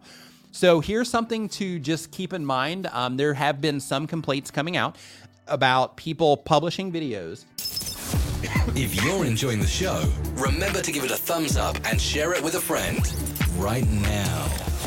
About people publishing YouTube shorts and based around this 5-second clip, and then that creator that has the short, that 5 seconds, them unchecking the box and essentially causing those clips to disappear. So I've seen that being posted. I haven't experienced that personally, so I'm not sure exactly what's going on there. But that is something that people are talking about. So I just want you to be aware that that could possibly be a thing. But in terms of you being able to use that clip as part of your content, I think I've seen information there as well about some type of complexity. I know my brother was also talking about something as well about some type of, I don't want to say complexity, but some type of issue where people are using, some other people's shorts content, they're sampling it out, but then when they put it up, because they don't have the rights to use like the music that was playing in the background, that they are, having some issues with that. So right now, I would just be cautious and make sure that if you are using someone else's, 5-second clip at the beginning of yours, make sure that right now it doesn't have any type of, copyright protected things attached to it. So make sure that it doesn't have any music playing in the background, or it's not showing any imagery that could be copyright protected outside of what the creator uploaded to YouTube, like if it's them talking or something like that. Aperture Movement says a little too early to talk about Christmas. Isn't Thanksgiving first? It is. See, I'm in Thailand. So for me, that whole thing, like Christmas, even like they have it at the malls. We have like these huge Christmas trees that pop up at the malls. But outside of that, like Christmas isn't really like a thing here. Like it's a thing here, at our place. But in terms of just, the area. So like, I don't get that like full Christmas vibe that I love in the States. I love the whole Christmas thing. But for Thanksgiving, that almost gets skipped over because you don't see that anywhere over here. So like I have to really be paying attention online and have to have it in my brain to even think about Thanksgiving showing up. But says, okay, now the real question, which would be a good website to record podcasts? So a website to record podcasts, I'm not sure. But when it comes to software to record podcasts, I actually just put out a tweet for this myself because I was looking for some clarity. So in the past, I used Adobe Audition, but I'm looking for a solution to do it on my Mac, and I could use Adobe Audition over there as well. But since I'm not doing, not doing that, I was like, hey, I'm going to, put out this tweet, see any feedback. And I do have Logic Pro in the Mac, so because of that, I'm going to start using Logic Pro for that. But there is one place that I do know of that you can record your podcasts into. It's called Descript, Descript, I believe is how you spell it.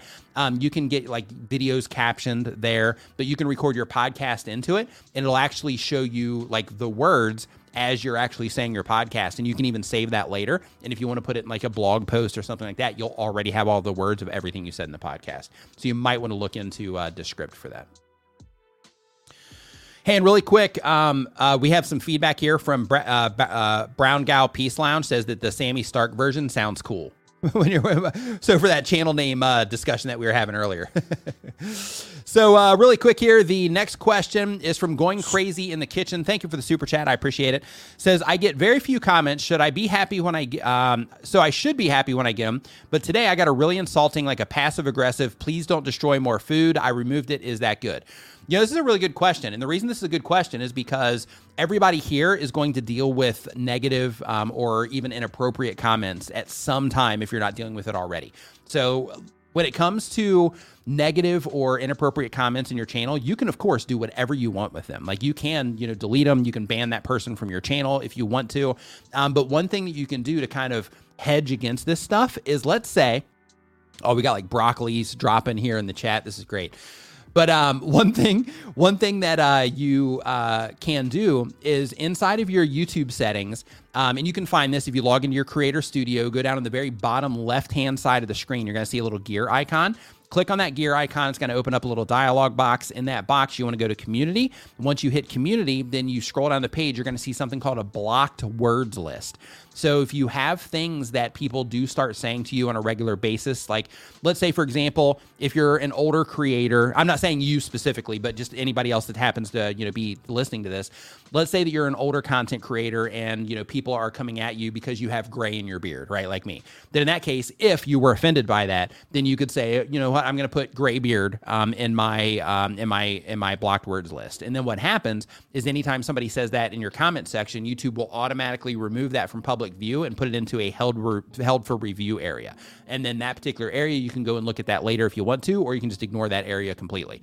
But people typically use that. The way that I use it really is to put a bunch of like bad words in there, things like that, or things that people say that are like just not like right for the comment section. I'll put those types of things down there so that they get automatically handled. However, in your case, if you have, somebody, being passive aggressive and you removed it, it's not that it's good or bad. It's just that personal choice, right? It's like, hey, I just don't want that type of stuff in my comments. And when it comes to your comments as well, another thing that's really important to think about, especially if you're a content creator that is wanting to do this professionally, then one thing that you have to think about is, what type of community am I trying to grow here, right? What type of community do I want to interact with all the time? So like in my case, I want to react or interact with other, positive people, other people that are trying to do stuff and trying to, make things happen and all of that. Not necessarily the people that are naysayers and the people that are negative about everything and the people that are like, oh, YouTube this and YouTube that, and I could be doing better if it wasn't for YouTube, and, like that whole crowd. So because of that, if somebody comes into like my comment section and they start, being aggressive towards other content creators that are being positive, I'll just ban them from the channel, because I'm like, hey, that's not what we're doing here, right?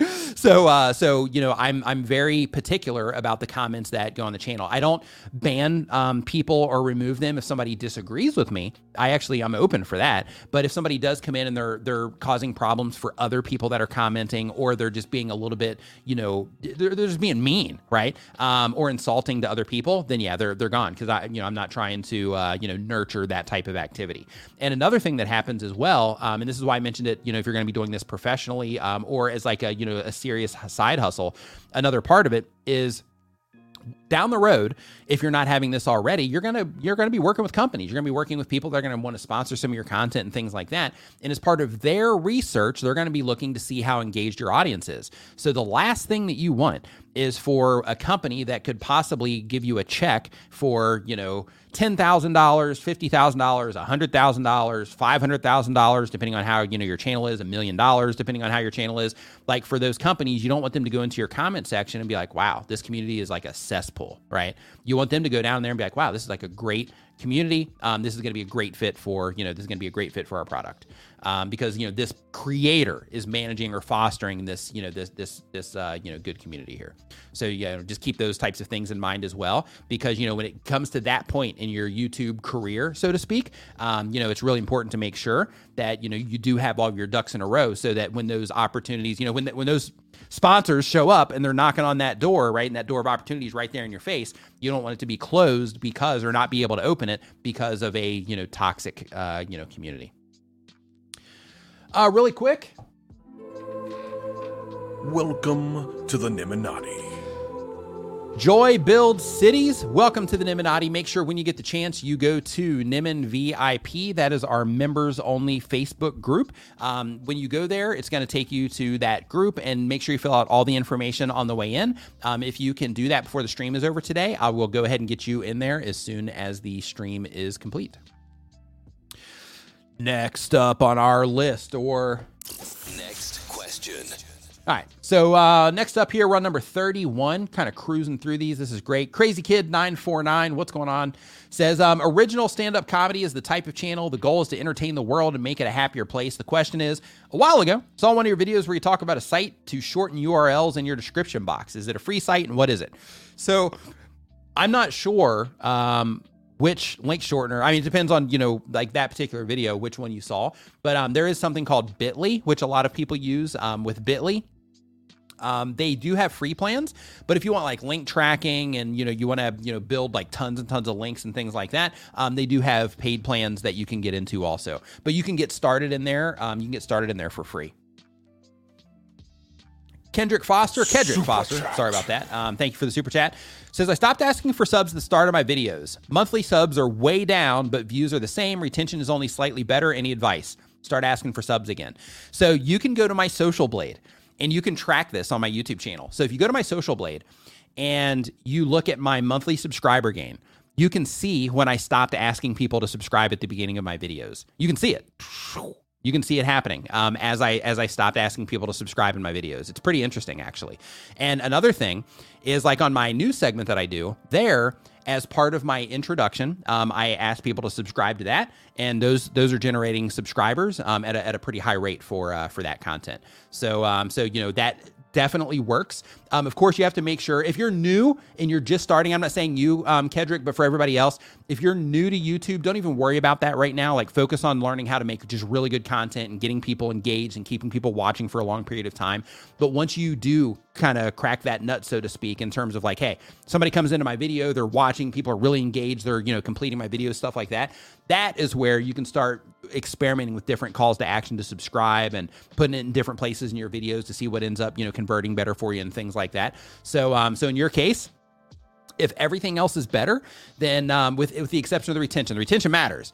So, but you said it's only a slight difference. So what I recommend that you do is, if you want to keep that subscriber rate accelerating, then in that case I would introduce it back, but I would start experimenting with what it is that you say and how long you spend saying it, so that you can just make sure that you can are saying it in a way that converts for you, but also keeps people watching.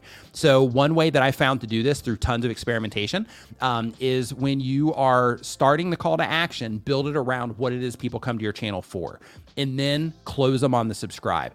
So how that works, or what it looks like, is, in my case, what I used to do is I say, and hey, if this is your first time here and you want to learn how to grow your channel, make videos, and all types of other YouTube related stuff, start now by subscribing and clicking the bell. And the idea there is, I did sales, like in my past life. So what I did there is I basically front load the value, or, what it is that people want. So I'm like, okay, if you want to learn how to grow your channel, make videos, and all types of other YouTube related stuff, and right there, it's like, yeah, that's what I want. Then start now by subscribing, right? So that particular structure ended up working out, really well for me. And I experimented with it a bunch in terms of, moving that subscribe to the front and saying the thing after, and all of that. Also experimented with different things that I would say. You can find it if you go through my, backlog of content. But the idea is to front load it with what it is that people come to your content for. So say, for example, because I don't know what type of content you make, Kedrick, but let's say, for example, that people come to your YouTube channel for tech advice. Then in that case, as new people are coming into the channel, that's your opportunity to say, hey, if you want to stay up to date with the latest tech, and you want to learn, how to use this tech in the most efficient way, make sure you subscribe, because I put out content like that every Tuesday, or like whatever the thing is. Other things that you can experiment with as part of this project is that when you are making your content in general and you're just putting everything together, if you have lulls in your content, to where, like, let's say you're showing people, like how to use a phone. I'm just going to use that because it's sitting here. Showing people how to use a phone, and then, like, while you're waiting for something to load, or you're kind of moving something, around or whatever, then in that case, you can just make it a quick thing in passing. Oh, by the way, I put out videos like this, every Wednesday. So if you're enjoying this, remember to subscribe so you don't miss anything. And the whole idea is, you're not even interrupting the video at that point. So you're not making a whole thing about it. You're just kind of sliding it in there without it being a real interruption. And by doing it that way, that can also help you, that can help you to not take those retention losses as well. So hopefully that helps. Oh, and one more thing, and this is like the biggest, most important part of that whole thing.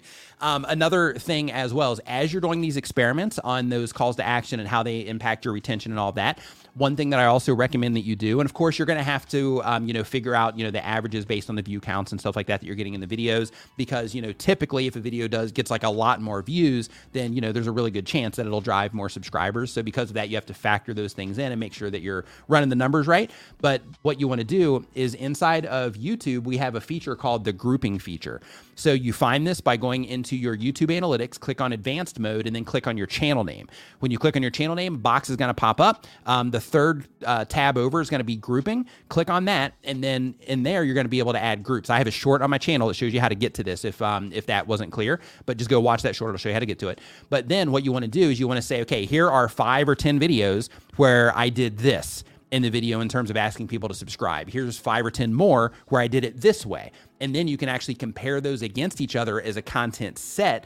And then what you're looking for there is, based on the structure of how you're asking people to subscribe, then you look to see which one converts for you at a higher rate. But then you also have to go in and double check the retention, like you're already doing, to make sure that it's not having that negative impact on your retention as well. So a lot of info there. If you have any, questions about that, feel free to drop them in the chat. But that's the idea. So let's see here. So next up on the list here, we've got Chicken C. Says, has there been any info recently about YouTube helping find more long form from videos from shorts? Thanks for all the tips and info, dude. Good luck with all of your channels. So when it comes to the shorts, yes, absolutely. So one thing I recommend, Chicken C, is I have a news segment that I put out every single Friday that helps YouTubers stay up to date with the information or the news that's essentially happening around YouTube that impacts content creators. So make sure you check into that because I'm sharing tons of information about shorts right now.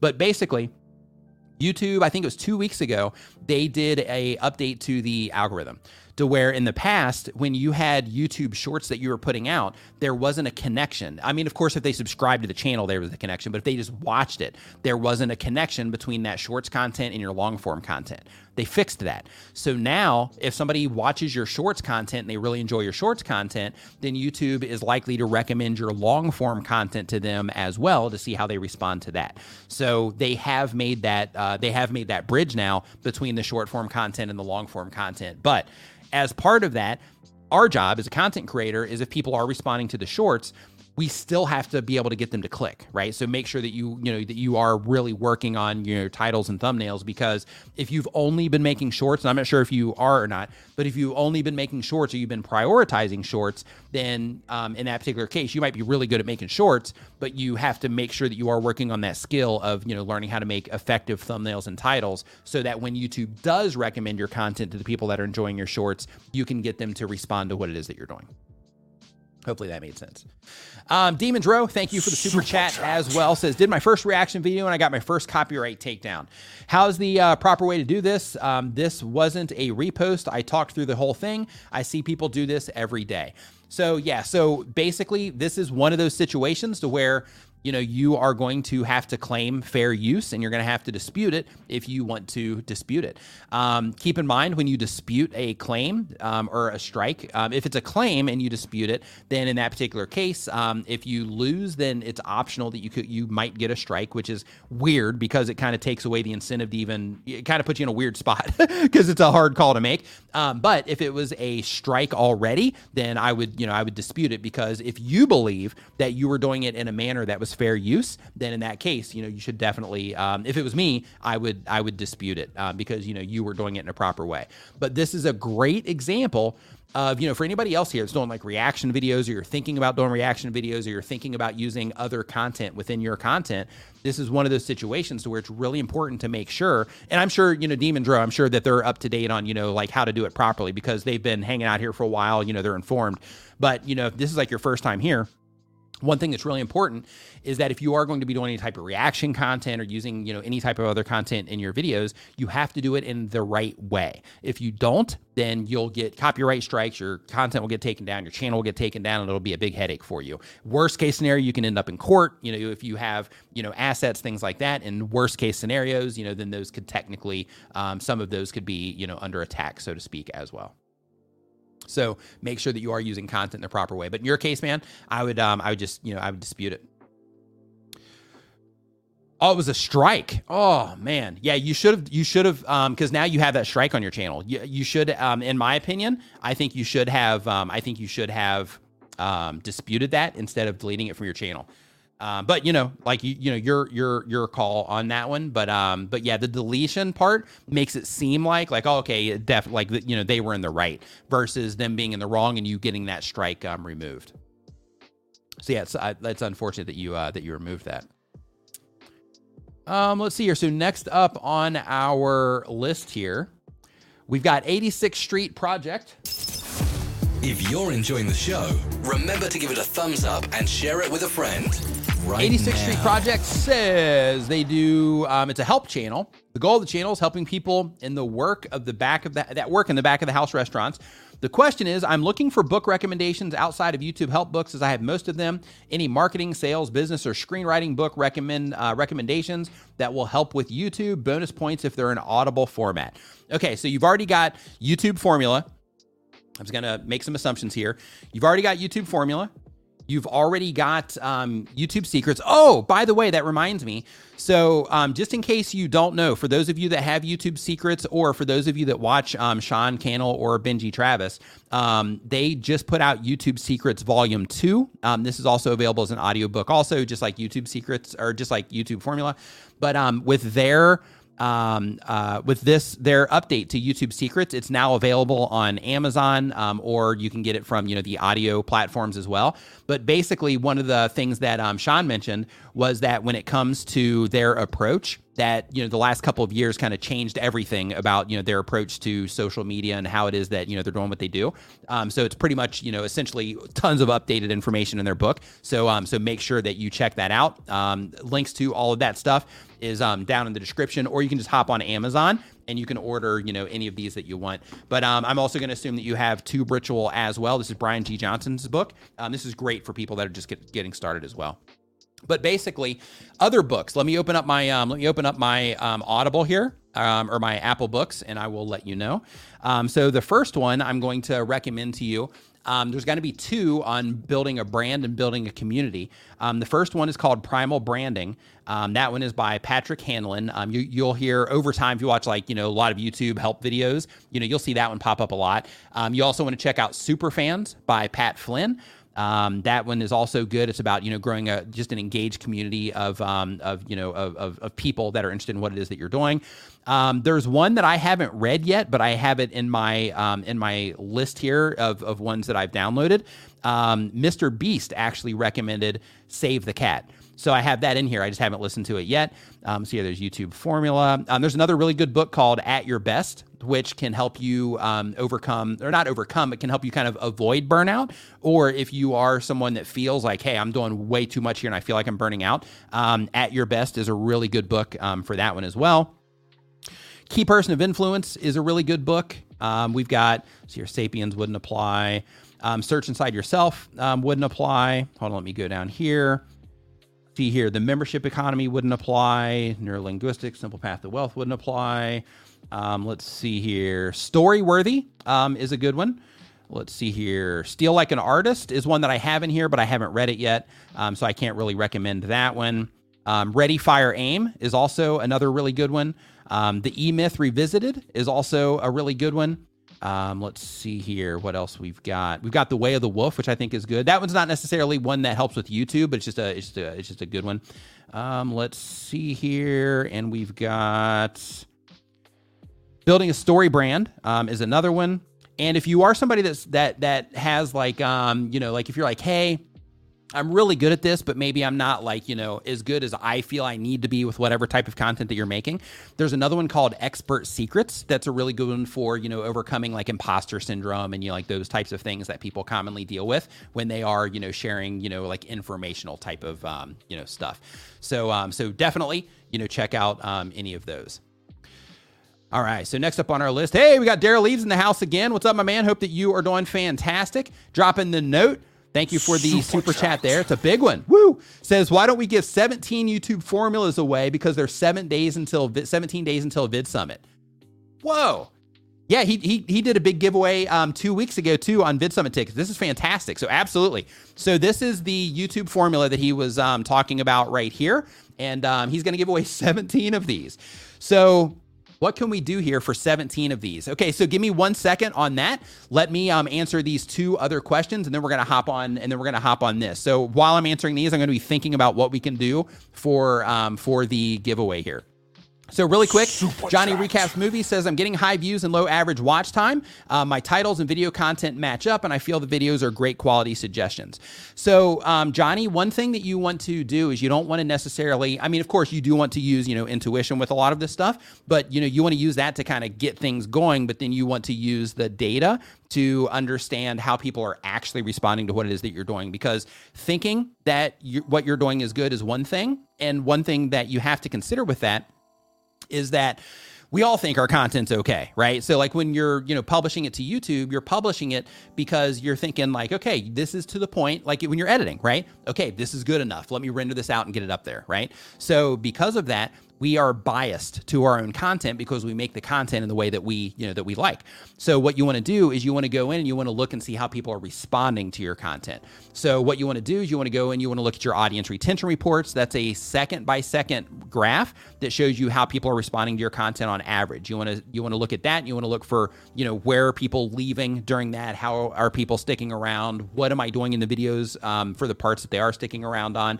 You also want to look at your relative audience retention so you can see how your videos are comparing against other videos across the platform of similar length. So you want to make sure that you're using that information to confirm that the content is, that other people are responding to it as good as you think that they should. Because, there's a big difference in making content that, that we're putting up for ourselves and putting up content that is for or intended for other people to watch and enjoy. LaRon Henderson, thanks for the super chat, man, says, I'm wondering about a screen capture software. I tried Razer, the software that came with my camera. It keeps flashing green, not sure. Do you have a better recommendation? So if you're doing screen capture, I recommend Camtasia. I've been using them since I started my YouTube channel. I think like my third or fourth video, I started talking about Camtasia, but they're a sponsor of the channel now. And I'm not just saying to use them because they're a sponsor of the channel. I was recommending them way before that. But yeah, Camtasia is the go-to for screen recording. Okay, so we're going to give away 17 of these puppies right here. 17 YouTube formula books, courtesy of the author, Daryl Eves, who's in chat right now. So here's what we're going to do. And I got a message. I think it might be, let's see if that was a suggestion coming in from my brother or something on what we should do here for this giveaway. Throwing a lifeline out here, D. Okay, yeah, he didn't send me a message. Okay, so here's what we're going to do. So for this, I'm going to find a spinner, which is a thing that's just going to randomize everybody that's hanging out in chat today. So we're going to do a couple of things. Yeah, D's like, hey, you're on your own. Thanks, D. So what we're going to do is I'm going to pull that randomizer up to just select, just some random people out of here because we got to, make sure it's fair. So we're going to do that for a couple of these, and I'm going to ask some questions, and I'm going to test you guys and see, how well about this stuff. And then we're going to give away some, based around that as well. So let's see here. I think it's called, there it is. Oh, no, that's for Facebook. Okay, so let's see here. StreamYard giveaway tool. D, do you know what the URL is for the spinner here? For the StreamYard giveaway tool. I have it in my bookmarks. There it is. Got it. Okay, so I found it. So here's what we're going to do. So here is the broadcast. So the very first one here is going to be VidSummit. Okay. So what I want you to do, and I'm going to go ahead and get this up, is the hashtag VidSummit is what I want you to put into the chat right now. Anybody that wants to win one of these, do hashtag VidSummit in the chat. And this is going to identify those, and you'll actually be able to see it. I'll switch actually to this camera right here. Nope. Right here. Did it go off? Where is, oh, it did turn off. Okay, so no, I'm not going to do that. Okay, so here we go. So they're starting to come in now. So we're at like 29 entries, still trucking. Yeah, let them keep coming in. We're at 44 entries, still going. VidSummit. This is for this one. We're at 54 entries, going. Let me share my screen just so you guys know I'm not doing anything like shady here.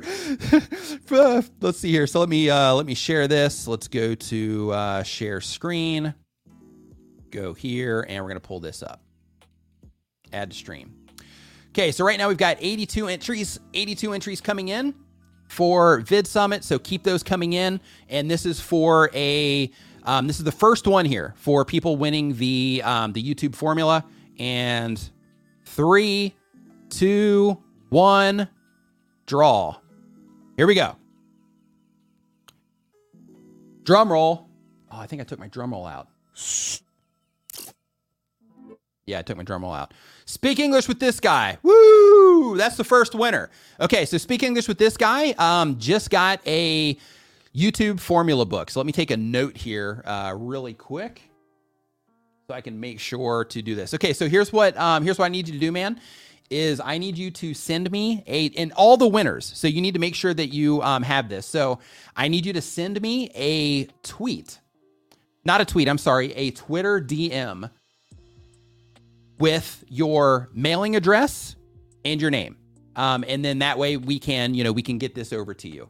So that's the first one. So I'm going to put a little one next to this. Here we go. Boom. Okay.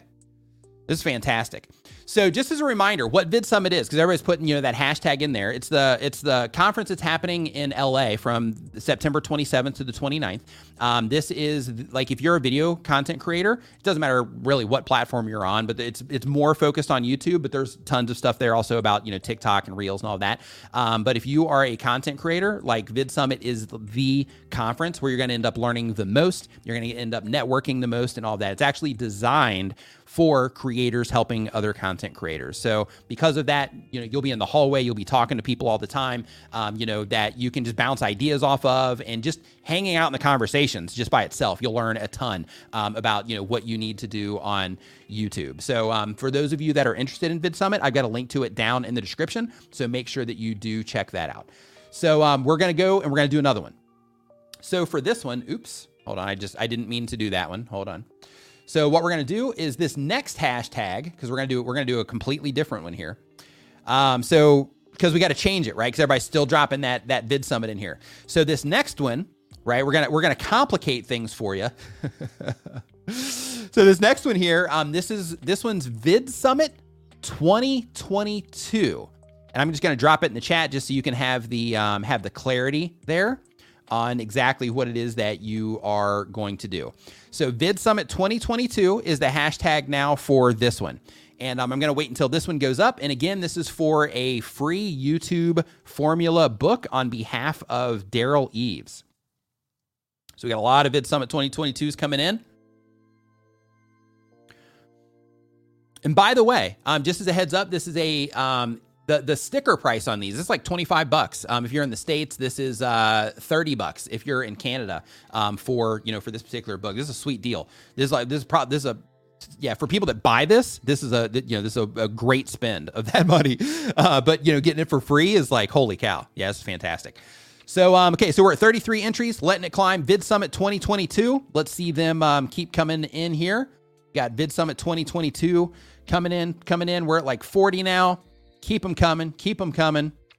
If you want to win YouTube secrets right here, keep them coming. So another thing that I just want to bring to your attention here is that this is actually the forward on this is actually by Mr. Beast as well. This is legit. Okay, so we are clogging this thing up here a bit. So keep them coming. Okay, so what we're going to do now is we're going to draw. I'm just hitting the draw, and then I'm going to add it to stream. Here we go. And Genuine Physio is the winner here on this one. I love the confetti that comes out of this. And by the way, just for reference, just so you guys know, this is the StreamYard giveaway tool. So let me copy this here, copy this into my notepad, and we're going to keep on trucking here. Instead of the days of Christmas, we're doing like the 17 days of VidSummit. This is great. So, okay, so let me take this down. And then the next thing that we're going to do is I'm going to ask some questions here. Oh, okay, I'm checking it right now. Doug, thank you.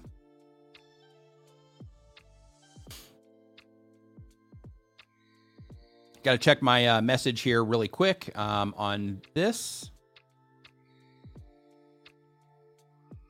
Yes, it's fantastic. There we go. Yeah, it's really slow today, Doug. This the system here.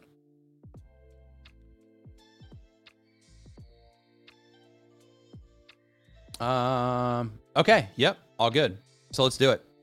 So let's see here. So next, I'm going to actually do one more here. And as I'm doing this one, give me just a moment. There we go. There we go. So, okay, so the next one that we are going to do here, I'm going to ask a question, okay?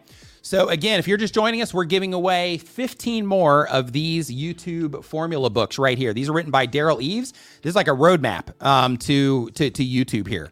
So this is definitely just a great book on, teaching you what's important about YouTube. But you know what? I'm not going to do this giveaway just myself. There's a lot, 15 more of these. I'm going to need some help. So for that help, I'm going to pull in Derral right now. Derral, what is going on, man? Give me just 1 second to adjust my audio here so I can make sure to have that all good. And we should be good now. Can you hear me? Hey, how's it going, man? Oh, you know what? I am the one. That's my fault. I we did it again before I stream. So let me unmute. There we go. I got it. There we go. All right. Loud and clear. Ooh. Boom. What's going on, my man? How you doing? We got some feedback. Okay. Let me hit my, I think I cranked it up too high. Give me 1 second. Audio process minus. And should be good. Feedback gone? Feedback? Oh, that sounds good. Okay, great. Okay. Can you hear me right, okay? There we go. Perfect. So we've got Derral Eves in the house. Derral is the author of this book. He is the creator of VidSummit. He's also the executive producer of the Chosen TV series as well, for those of you that watch that.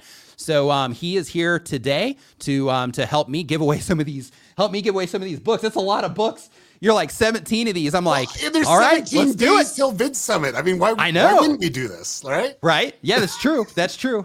I should know, right? I should know. That's right. So, so what do you got? What do you got for ideas here on the giveaway side? Let's just do anyone that's in Germany. Put Germany, and I will get you Die YouTube formula. Nice. Because who here's in Germany? Yeah, we actually have it translated in 9 different languages. We're getting ready to do a push in Brazil, which is awesome. So it'll be in Portuguese here pretty soon. But if there's anyone from Germany, you can win a German copy. If you're from Germany, get it in here. This is your chance to get this just based on your location alone. So the Thai version, is the Thai version available yet? I keep looking for it. Yeah, it's coming out. It's literally coming out in January. So that's the first of the year. So it takes a little bit. Takes a little bit of time to translate this, I guess. I mean, I can imagine. I mean, look at this compared to this. I mean, just it's a lot thicker. I guess German, they speak more words or something like that. So. Nice. Takes them longer to get to the point. No, I'm just kidding, Germans. I'm just kidding. Whoa. little too much. Yeah, so it looks like we don't have anybody here in Germany. Well, we have Romania, so anyone that speaks German, go ahead and do it. Like anyone in that area, that'd be fine. Just put German on it. We can do it from there, and we'll see how many. I mean, using the tools, right? We can see hashtag German. So it's if you are okay, we got somebody born in Germany. I don't know if that counts or not. As long as they speak German, I just Restorative Travels. Do you speak German? You got to speak German here. All right, we got Sprechen Sie Deutsch right there. I see it. Here we go. We got 4K Soothing Views, says Germany here. So boom, we've got a German winner. 4K Soothing Views. There you go. So 4K Soothing Views, what you got to do is make sure that you shoot me a Twitter DM. You can find me on Twitter if you are not following me over there. Just find me over there by my name and shoot me a Twitter DM and let me know your name and address so that so I can pass that on and we can get that out to you. Number 4. Wow. You got a location for us? Yeah, let's do this. Who's actually been on YouTube less than 6 months? Put 6 months. How would he hashtag that? Like, because they need it the most. I think out of all the people that are coming on and really understanding this, just put maybe hashtag new creator, maybe. Ooh, that's good. Yeah, they could do 6 months. Yeah, hashtag new creator, hashtag 6 months. And really quick, Doug just said Thelma Thrift is also German. Can we give her? Let's give her a book too. So yep, there we go. So that takes us to 4. This is fantastic. Okay, so if you are a new content creator and you've been on YouTube for less than 6 months, then what you want to do? Let me get this little tool ready. Don't put it in there yet. Let me get the tool ready. So let's do new creator. So what you want to do is you want to put hashtag new creator, and you got to do it now because it's starting now is where it's collecting them. Do it now. Yep. Do it now. So get your new creator in there.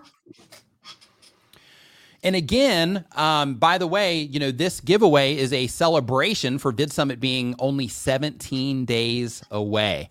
So I'm so looking forward to it. Met up with my brother today, and we're like getting our like plan together, you know, for like, okay, we're gonna hopefully D can actually make it back to Thailand this time instead of Mexico. We're talking about that. Like, man, you know, he was like, you know what? He's like, this time I'm just taking like a tablet and just like, you know, a couple change of clothes just so I don't have any choice but to like try to figure out a way to get back. There you go. Hey, so while they're putting new creator in there and we're getting a count, I want to kind of explain why I wrote the book. Okay. There's like, I've been on YouTube since 2005, and I'm really a nerd when it comes to the algorithm and the AI. A lot of the presentations that I've given at VidCon or VidSummit are just years ahead of everyone else because I'm really, I like to deep dive into it. And then two, Google is actually a client of mine. I actually consult for them. I teach them about YouTube, which is kind of odd, but that's just the way that it is. And then also I do different work for YouTube specifically. I'm not breaking any NDAs or anything like that when I wrote the book. But the reason why I wrote the book was I see all these creators come on and they see the opportunity and they get really excited. And then they put a whole bunch of content out and then they basically they're not as excited anymore. They're not seeing the results. And I looked at it, mostly as they were looking at the wrong type of things to create.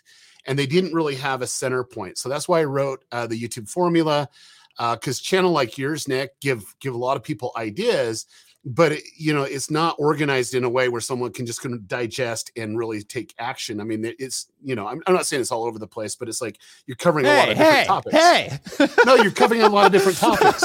And so you got to binge watch it. And so I wanted to organize the topics in a really important way. And for me, I love history. It's a student of history. You got to understand why YouTube started and why they evolved to what they are.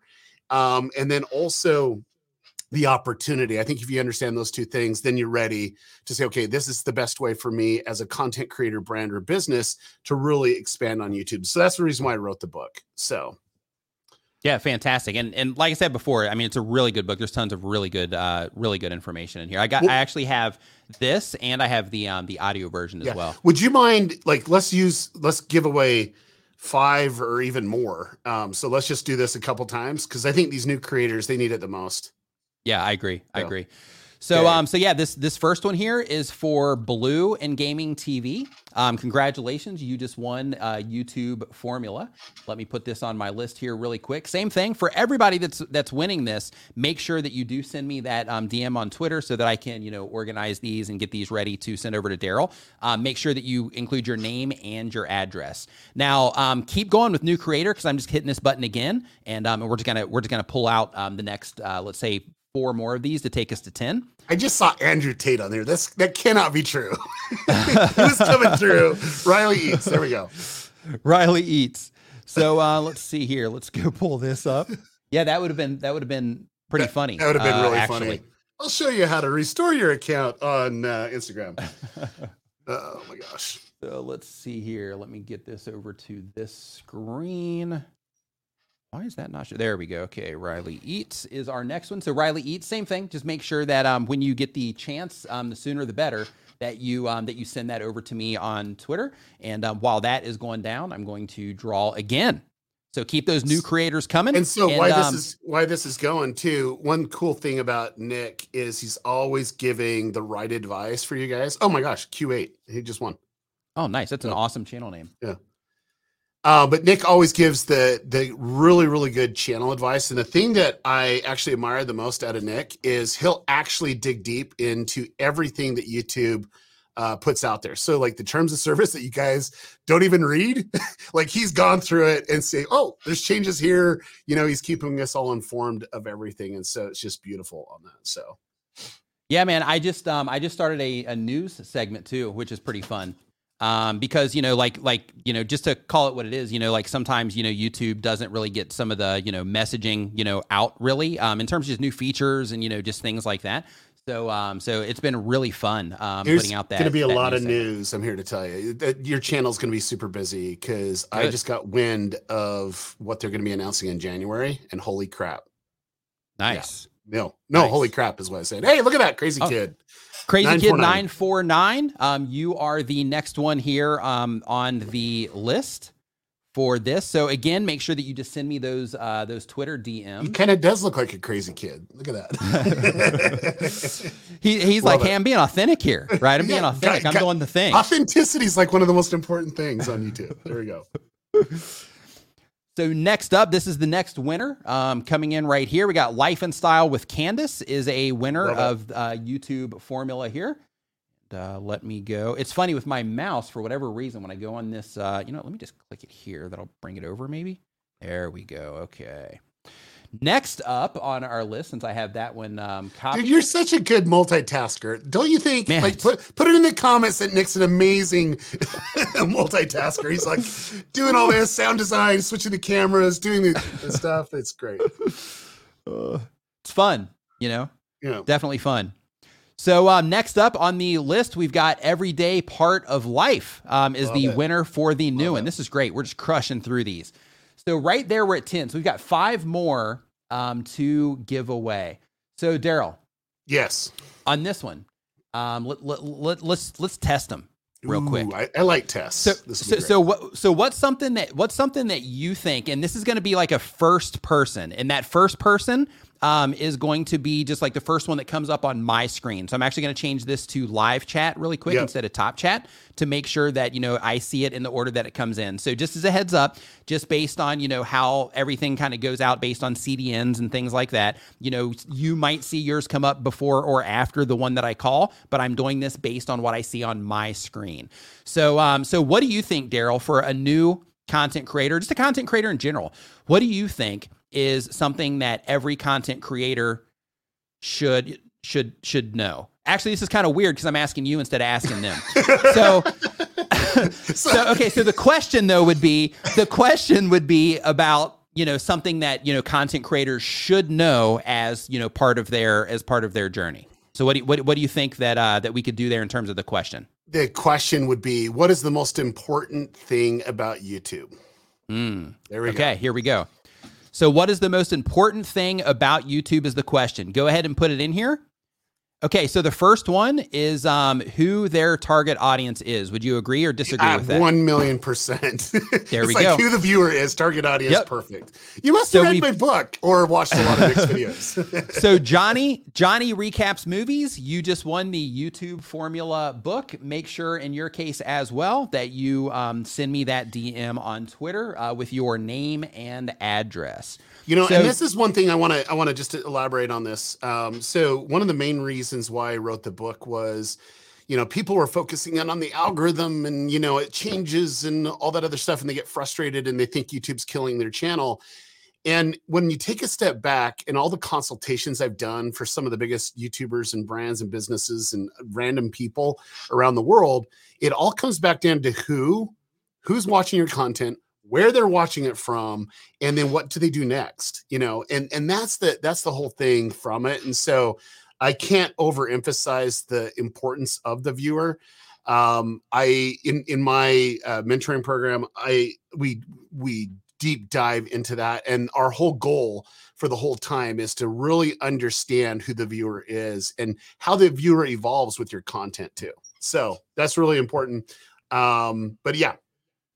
And really quick, as a part of that, just so you guys know, because I know, there's some experienced creators in here as well. So just in case you don't know, Daryl also does have a program called Channel Jumpstart, where he actually, helps content creators as well. In addition to, like the corporate, consultancy stuff that he does, he also, helps, creators through his Channel Jumpstart program as well. That's at channeljumpstart.com. Right? That's correct. Yeah, that's correct. Okay. Yeah. So if you want more information on that, you can head over to channeljumpstart.com. And just to put it out there, there's an application. We don't let everybody in. I'm sorry, but we're very guarded with who we bring into. So. Yeah, in my opinion, I think that's definitely the right move. Just because you got to be able to see like, hey, are they trying to do the thing like legitimately, right?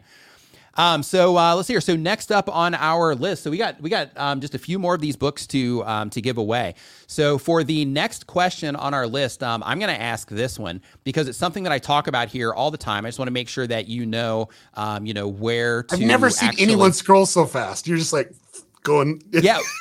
What's awesome, like this particular monitor, it's a touch screen. So basically it's kind of tilted back so I can see everything on it, but then it gives me the relief of not having to use the mouse all the time. So if I have to copy and paste something, then in that case I have to use the mouse, but otherwise I can just kind of touch things and move things around. It's pretty efficient. I love it. But let's see here. Yeah, and Christina Smallhorn, by the way, she's actually a Channel Jumpstart student, and it's worked. She's it's done wonders. In the book. Yeah, she's in the book too. Yeah, it's worked wonders for her YouTube channel. While you're pulling that up, the reason why one of the things that I wanted to do is like there's a difference if I'm the case study in the book, because people are like, oh, he knows YouTube, so he's the case study. My goal was the first students of Channel Jumpstart that I put them in the book. And so a lot of the case studies are actually from people that are in my mentoring program, which is awesome. So nice. And the next question that we're going to ask here, and you guys should know this. So if everybody doesn't say the right thing here, I might even be offended here, but we're going to try it. So if you were to try to understand how people are responding to your actual video content, what report would you look at in your the actual video itself? You're trying to figure out, hey, when somebody starts watching my video, how are they responding to that? What is that report called? Audience retention report, video for bosses. Boom. There you go. Got it. So video for bosses, we've got you there. Make sure that you send that out on Twitter. Daryl, next question. Let's go a little bit deeper. I don't know. Maybe I don't want to get too advanced on this, but next question. Let's see. Because I like that. I definitely love the retention report, the audience retention report. That's awesome. Where do you find the report? Well, that's too hard to put in there. You got me stumped, Nick. I'm all trying to do this. Okay, I got one for you. I got one. Okay. Okay. So we talk about from time to time a feature that's almost hidden on YouTube that allows you to compare content sets against each other. And you can use these for testing you can use this for testing all kinds of different things on your YouTube channel. What is that feature called? And it is my favorite report of all time in all history of all mankind. And yes. Boom. So, Greg's VR got it. Groups. Yep. Yeah. I love groups. I go super in depth. Let me give a hyper tip to you all. So a lot of creators just look at the video. And they're trying to figure out, okay, where's this video at? It's 1 out of 10. And that's great that YouTube tells us where it's at, based on that. I don't really care 1 out of 10, 10 out of 10 or whatever. What I care about is where who's watching the video, where they're coming from, and then ultimately the patterns between that. So I try to establish the baselines and Greg, you're going to be able to learn all about baselines in my book. And once I understand what the average is, I try to group all the videos that are related, whether it's a bucket or related content, that anything that's underperforming. Remember, a lot of new people. I'm just trying to talk, Nick. Yeah, I know. Like his regular talk is I'm just trying to talk. Please let me talk. So Nick's going to digest that and then I'll go on to this next section here. But yeah, so what he's talking about there in terms of buckets, that basically means like a content pillar of sorts, right? So like if you're making content within your channel and you have one set of your content that's about a specific thing, that would be a bucket. All right, go ahead. Thank you. And so anything that's like lower performing, I like to group them together. And then anything that's upper performing, I like to group them together. And then one thing that my students know is we look for patterns and we look very consistently. What are the consistent things that are happening in a positive way? What are the consistent things happening in a negative way? And with the data of basically the 5 W's, and we go in depth on that in the book, but it's like once you start understanding that and you're trying to make assumptions, then you can actually know what to test to see if it actually is the problem. And far too many times content creators try to fix everything all at once instead of being very small and intentional and say, we're just doing this one thing in the next video. And if it does lift it, maybe that's what we need to do moving forward. Let's go ahead and validate that. So the YouTube formula is just basically the scientific process, basically, of understanding people and content and then really refining that. So yes, that's where it's at. I know we geeked out, but I like to geek out. That's good. I like to geek out. Come on. Yes, yeah, absolutely you do. So the next question that we have, and we have Black Trunks Podcast right here. Thanks for the super chat, by the way. Says, I just bought your book, Daryl, on Amazon with a thumbs up right there. So boom. Sweet. Let's not do even this. waiting for the giveaway. Could we give Black Trunk Podcast? So there's actually additional training. When you buy it on Amazon, you don't get the additional training, but you'll read in there, oh, there's additional training or whatever. So let's go ahead and give him access to the private mini course that goes with it as well. So if you can put them on there, and then Black Trunk, make sure you DM Nick for that. So, yep. Yeah. So DM me on Twitter. Make sure in this case, he'll need what? Name, address, and email. Email. Mm-hmm. Okay. Yeah. And for everybody else too, make sure that you do send the email along with the name and address as well. And let's see here. So really quick. Okay. Yeah. The member's message says me right now at deer in headlights. Nice. So for the next question here for number 14, let's do this one as a draw. You want to do this as a draw? So let's do another hashtag. Let's get another Vid Summit hashtag coming in here, and we will. Yeah, let's do this. What day was YouTube founded? And let's do. Do you want to do it the holiday? Do you want to say what the holiday is, or do you want the actual date? Let's do the actual date. The actual date of when YouTube was done. Not the year, the date, because this is actually a pretty funny story. So it's like actually in the book, the first part. Oh, I see it right there. So Derek said Valentine's Day. Yep.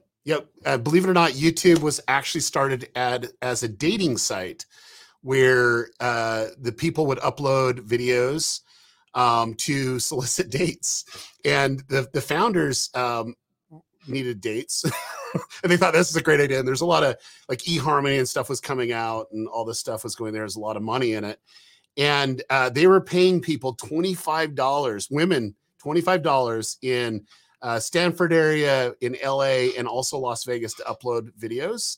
And nobody were watching videos, but they were using YouTube to upload videos of their cat, their snowboarding adventures, stuff like that. The important stuff. And that's when they had a huge decision. Do we stay and try to force it to become a dating site, or do we evolve it and let everyone broadcast themselves? And so in May of 2005, that's when they really rebranded, really focused on the tools. And in June, they had all the tools available for you to embed websites and all the other embed videos on websites. And they changed their focus to broadcast, so anyone can broadcast. And so what was lovely about that is they used the scientific process too. They took in the data, they analyzed the data, and then they changed their trajectory. And imagine where we'd be at if YouTube was still a dating website, because right? Oh my gosh, I would be hurt. Yeah. So what's bizarre about that is it's funny because it's like, little decisions that people make like in life, right? Like they could have kept that dating site and the entire world would be different if they kept that dating site just based on the, impact that YouTube has. And just watch the first video, me at the zoo, and picture that in your mind as a dating site and some of the things that are going on. Wow. Yeah. Right. Come on now. Yeah, it's crazy. Absolutely crazy. So Daryl, we've got one more of these to give away, but before we do, could you cover me here and just give some general YouTube tips for about 30 seconds to 1 minute while I step away? Absolutely. Okay. Let me go full screen and the floor. All right, everyone. I'm going to give you a couple tips while Nick is stepping away for a minute. One of the big things that I work with content creators, it doesn't matter if they're just starting out brand new as a brand or a business or a YouTube creator, I really try to figure out the value proposition of the content you're going to create. And I can honestly say that you as creators are creating content for viewers. And if you don't create content for viewers and you're just doing it for yourself, you can still get views, but don't expect more than one view because you're the view, or the people that are just like you, your mom or whatever likes that. But if you really focus in on it, like understanding what content is and understanding where people would consume that gives us a lot of reality of what to do next. And so one of the biggest things that YouTube has done is created the opportunity for a lot of people to search and find and discover our videos. And for me, a lot of your channels might be viewed as resource channels, but I'm here to tell you, I don't view any channel on YouTube as a resource channel. I always view it as edutainment or entertainment channels, even though that they can get that content there. And so imagine this. If you're really thinking about the value of the viewer and the value of the video, it could be something that would be searchable. You'd view it as something that people would want to consume. What we want to do is think about the content strategy. So if it's like basically saying, how do you fix my door handle? And that's your first video. And then at the end of the video, what if you would actually have prepared another video that would be 5 big mistakes when installing your door handle? Because you just talked about door handles, how to install it, and maybe it's 5 big mistakes. You just got them really, really targeted views that were coming in to watch another video. That is the secret. If you can literally look at the value of the video, who your audience is, and what would be the best thing for them to watch next, and you're creating that a part of your content strategy, that will lead you to more success. And I'm here to tell you, that will give YouTube the indicator that, oh, a lot of people watch this video and then the next video that they watched was this. So let's go ahead and put that as next up. And that's where you're getting suggested views. And guess what actually shows up on the homepage when people are watching the first video, when they come back to YouTube? It's that other video that has that huge traffic source from that one video. It says, YouTube says, oh, they're interested in this. Let's put it on the homepage. So knowing your viewer, knowing your value proposition, helps you understand your content better. And then your content, you just need to really put yourself into the viewer of what should they do next. And that's where your content strategy is. And honestly, that one advice has led to 87 billion video views that I've helped create. Wow. And it's just really understanding how to leverage content and the viewer so that they'll actually want to consume your content. Think of 3 or 4 other people that they want to share with that content and go deeper down a rabbit hole in your content. And if you can do that, that is the secret of success. And I'm here to tell you, I've switched more resources channels over from a search-based traffic to browse and suggestion. I mean, search doesn't even show up in the top 5 because YouTube actually does a better job at finding the right viewer than anything else. And so 75% of all views that happen today on YouTube happen when YouTube serves a video in front of us. And we're like, oh, that's the video I want to see. Click on it. Ooh, I really like that. And we dig deeper. So fantastic tip. Game-changing tip, right? Like everybody should write that down. Everything you said, you know what? Timestamp this part in the video so that you can come back and actually watch that part. So for this last question right here, Darryl, we're at number 15. Okay. So for this one, you want to do a VidSummit hashtag? Let's do a VidSummit hashtag. So we have a few to give away because we have 17. There's 17 days, not 15. Oh, 17. So I was thinking, yep. So 17. let's kind of wrap it out. We can do 3 for that. For sure. Let's do it. So let's do VidSummit is the hashtag. So drop VidSummit as your hashtag. And again, just in case you're just joining us, we're giving away we're giving away 3 more technically YouTube formula books written by Darryl, who's on the screen right now. So here we go. While we're doing that, while they're putting that in, let me kind of tell you why I started VidSummit. So 9 years ago, I have a lot of case studies and I've had a lot of success on YouTube. So I'd be asked to speak as the keynote at different conferences, and I'd go speak at VidCon and different places out there. And I'm like, man, I really love the conference setting. I really love the networking that happens. But I don't get much value from the stage. And I don't mean that in a very bad way. It's just like maybe hit or miss. I get some golden nuggets. And I'm like, why isn't there a conference for me? Now, Nick, you know this about me. I don't complain. I just do. So I'm like, hey, who do I want to learn from? So I made a list of everyone I want to learn from. I'm say, hey, would you come speak at VidSummit? And they're like, what's VidSummit? And I told them, hey, it's a video marketing conference for YouTube creators and video marketers like me. We're coming together. And I was able to give a platform for people that I wanted to learn from. And I was very specific of what I wanted them to speak on. And I've just loved knowledge and I love to connect. And guess what happened? That became a small group. We had about 70 people there. It was a small group, and we all learned together. We all learned about YouTube in different ways of how to really amplify really amazing content and build businesses. And after that, people are like, when's the next one? And I just scheduled the next one. And so we basically doubled in size over the years, but each time. And finally, I was able to bring on some partners to really level it up where we want to go. But the whole reason why I want to do it is you'll find the schedule. Anyone that's on the schedule, I want to learn from them. Nick, you're on the schedule. I want to learn from you. I watch every single minute of VidSummit. And I can tell you, I walk away with gems in every single presentation because of the wealth and also the opportunity for the people to actually educate. Because a lot of the people on the stage, they're not YouTube educators. They're people that are actually doing it in the business. And I want to learn from them of things that they're able to do. One of the first sessions is the keynote is Ryan Trahan. I did a consult with Ryan Trahan when he was first getting started. And I've been able to watch him grow to a place where he literally owned YouTube and the internet in the month of June. Everybody was tuning in. People that wasn't even really familiar with YouTube was jumping on and really be a part of his storytelling. And he has become one of the most powerful storytellers.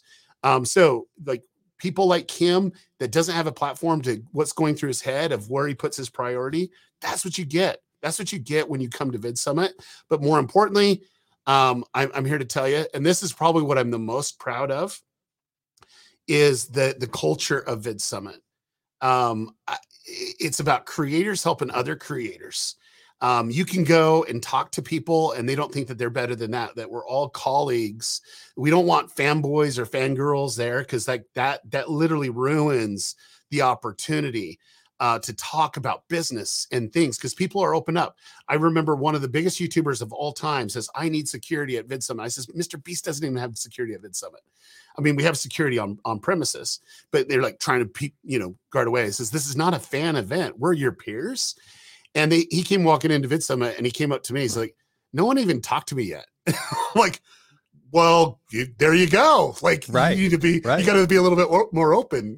Just because you're a big YouTuber here doesn't mean anything because we have the top 1% just walking in the halls. And yeah, they'll stop and chat, but it's not the same type of conversation that you'd have at other conferences. So, yeah, absolutely. Should we give these books away? Absolutely. And, as a part of that too, my brother and I, we were actually talking today about, I know for me in terms of like conferences, because, coming from Thailand, it's not easy to take that kind of trip. And for me, like VidSummit is the one. Like I haven't went to any conferences, since like everything, since the world changed essentially. But VidSummit, like for me, that's a staple, right? So it's like, like VidSummit, like it's worth that trip all the way, literally from the other side of the world, the total travel time just to get there. I've seen people online like, oh, it's in California, and they're in like, Ohio, and I'm like, really? Like, are you kidding? That's just like, that's like I could walk there, is what it feels like, in my brain. But, like the amount of travel time that we're going to spend, just getting over there is pretty substantial. I'm still wondering, but it's worth it. Like it's more than worth it. I'm still trying to figure if Dees thought it was worth it the last time. Well, the last time he didn't get stuck there. He didn't get stuck there after VidSummit last time. Yeah, but that was in March. Afterwards. Yeah. That was in March. We went down to Mexico. Yeah. But that was in March that he got stuck. At that time, but yeah, totally. So our next draw right here is coming up, and we've got, for those people that put VidSummit in the chat right here, we've got Black Trunks Podcast. What are the odds of that? And they also got the bonus training as well, and they already bought the book. See, that's what happens when you actually come on the live stream. You just win. You just win. Right. Yeah. So Black Trunks Podcast, then you'll get another YouTube formula book, in addition to the one that you got off of Amazon. So congratulations to you on that. And you also got the training. So you're like a big winner today, Black Trunks Podcast. So congratulations to that. And you're already going to be sending me your information. So you'll be solid. You'll be solid there for that. So let me remove that here. Okay. We got two more. So, I'm just going to let this roll. What do you think? Let it roll. Okay, give me 1 second. I'm prepping my doc here. So Daryl, while this next one is rolling here, or as I'm doing this, because you mentioned Ryan, that Ryan's coming. You mentioned Mr. Beast. Could you give us just an idea of, like I know, but I'm just saying, from you, could you give us some insight on the people that are going to be coming, like the people that everybody's going to be able to learn from? Yeah. So one of the ones that I'm the most excited about at Vid Summit is Wengie. Wengie is an amazing creator on YouTube, but she's doing really cool things in the Web 3.0 space, Web 3. And there's a lot of opportunity once you understand where to leverage. And really excited for her. I'm really excited for Zach King. He's one of the biggest on TikTok, but he was on Vine and he also does YouTube Shorts. He just crushes it worldwide. His content creation is amazing. And he's going to deep dive into the creation process, but also his business, which I'm really excited about because Zach is one of the most humble guys out there. But if you ever go to one of his shoots, it's really, really structured and their team knows exactly what they're doing. And that's kind of odd for a lot of YouTubers. They're just like, oh, we're going to just kind of go with the fly. Well, no, his is like literally planned out for months.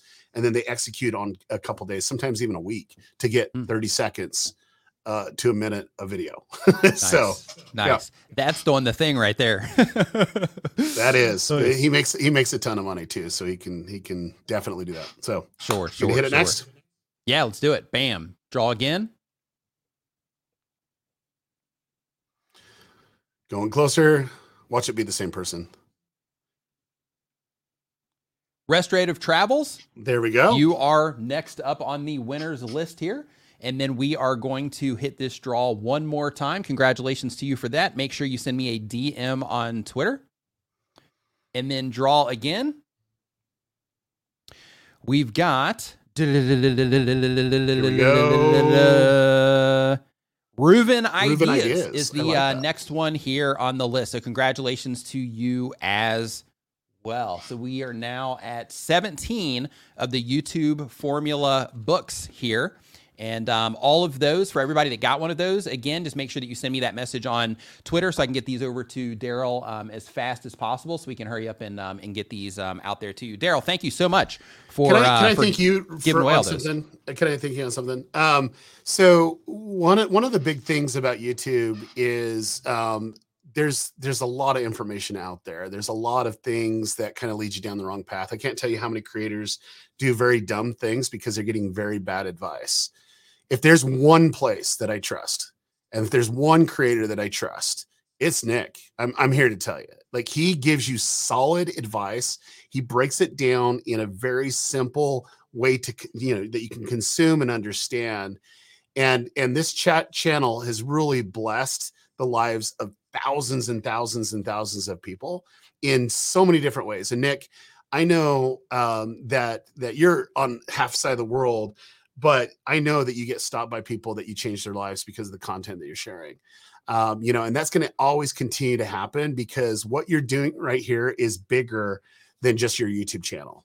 You're really helping people create content that they're passionate about and understand the platform and the opportunities. And so, like, I've been a big fan of the channel. I throw thousands and thousands of dollars at this channel every year because I love what you're doing and I want to support it in a way that it can get it out to more people. And for me, one of the main reasons of Vid Summit, and I'll get kind of emotional here, but one of the main reasons of Vid Summit was I'd go to these conferences and people would look down upon YouTube educators and they're thinking they don't know anything. And I'm like, dude, like, I can't tell you how many times people says I didn't know anything. And I'm like, dude, I got billions of views. Like, because I'm not in the front of the camera or whatever, and they would just kind of downplay it. And the reason why I put the gold play buttons up there is not because of anything, but Mr. Beast says, you need to flex. Like, no one knows how smart you are. You just got to flex. And I'm like, I just don't flex, but one of the main reasons why I started Vid Summit was to give a platform for educators that actually care about you And I told Nick, I remember the first presentation that he and Dee did, I put him on the main stage and he was like nervous, like, don't be nervous. Like, don't do it. But I wanted to give a platform for my peeps, which are the YouTube educators. They're the ones that are helping you really succeed of where you need to go. And if there's ever a channel to follow, it's this one. If you're not subscribed, you're insane. You're literally insane. If you don't have that bell notification on, you need to go get some mental help. Because if you're serious about YouTube, this is the place that I would go. I would. If I was starting out brand new, this is the place where I would go, because just the way the format and everything that Nick's doing and where his heart is, like that's it. Like for me, even my channel, I rarely post. And the only reason I post is because I'm bored, and I'm not actively trying to teach and, whatever. I have my own programs and stuff like that, but I have so many businesses out there. If there's ever a channel that you should subscribe to, put the bell notification on, share with your friends, it's Nick's. And I can't wait till you hit the 1 million subscribers, because I really don't care about hitting it for this one. I want you to hit it. And even though that's that big thing, it's all about these people right now on the live stream that are watching and know that they can come to you each week, several times a week, actually, in different formats to learn what they need to do to level up. So Nick, thank you for being an educator. Thank you for what you do for the YouTube community. And I'm your biggest supporter. I'll always be your biggest supporter, because what you're doing is changing lives. And that's what I'm all about. So love it. Thank you, man. Thank you so much for that. It really means a lot. Thank you so much for the, I'm like super humbled right now. Like, I don't even know how to react to that. So thank you. Thank you so much for that. Just do the awkward. Yeah. I don't know what to say. Yeah. Yeah. Thank you so much for that. It really means a lot. So I got to go, and I'll let you so much for that. Wrap up. So thank you. All right. Okay. So, Daryl, thank you so much for coming on. I appreciate it. Thank you for the giveaway here. I'll get that information over to you shortly. Once that information comes into me. Have an awesome weekend, and I'm looking forward to seeing you soon, man. So I'll see you here in 17 days. There we go. All right. Woo, man. What a thing that was right there. That was fantastic. So yeah. So congratulations for everybody that won the YouTube formula book there. And also for Black Trunks podcast. That was a pretty huge win on your part too. You're like, hey, I'm getting the book. And I'm getting it anyway, but then you also won one, and then you also got the bonus, training as well, which is pretty awesome.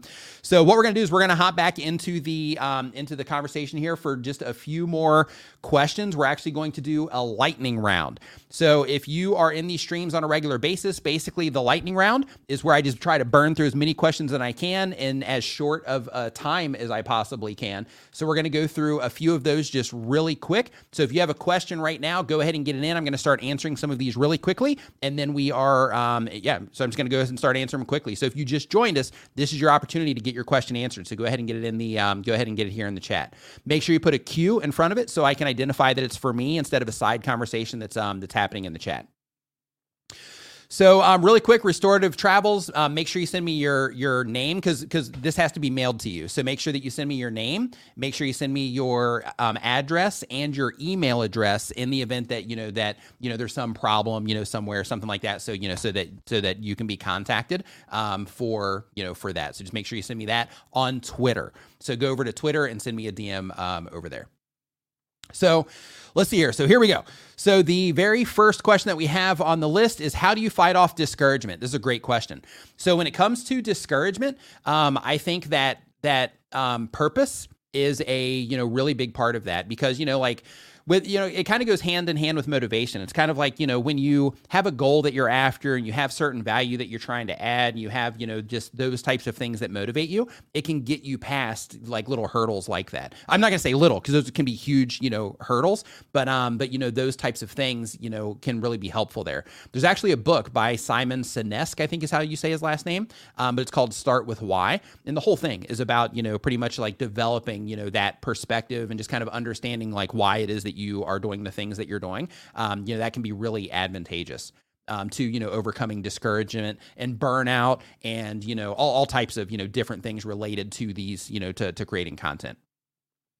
So Aim Kid says regional views impact global views.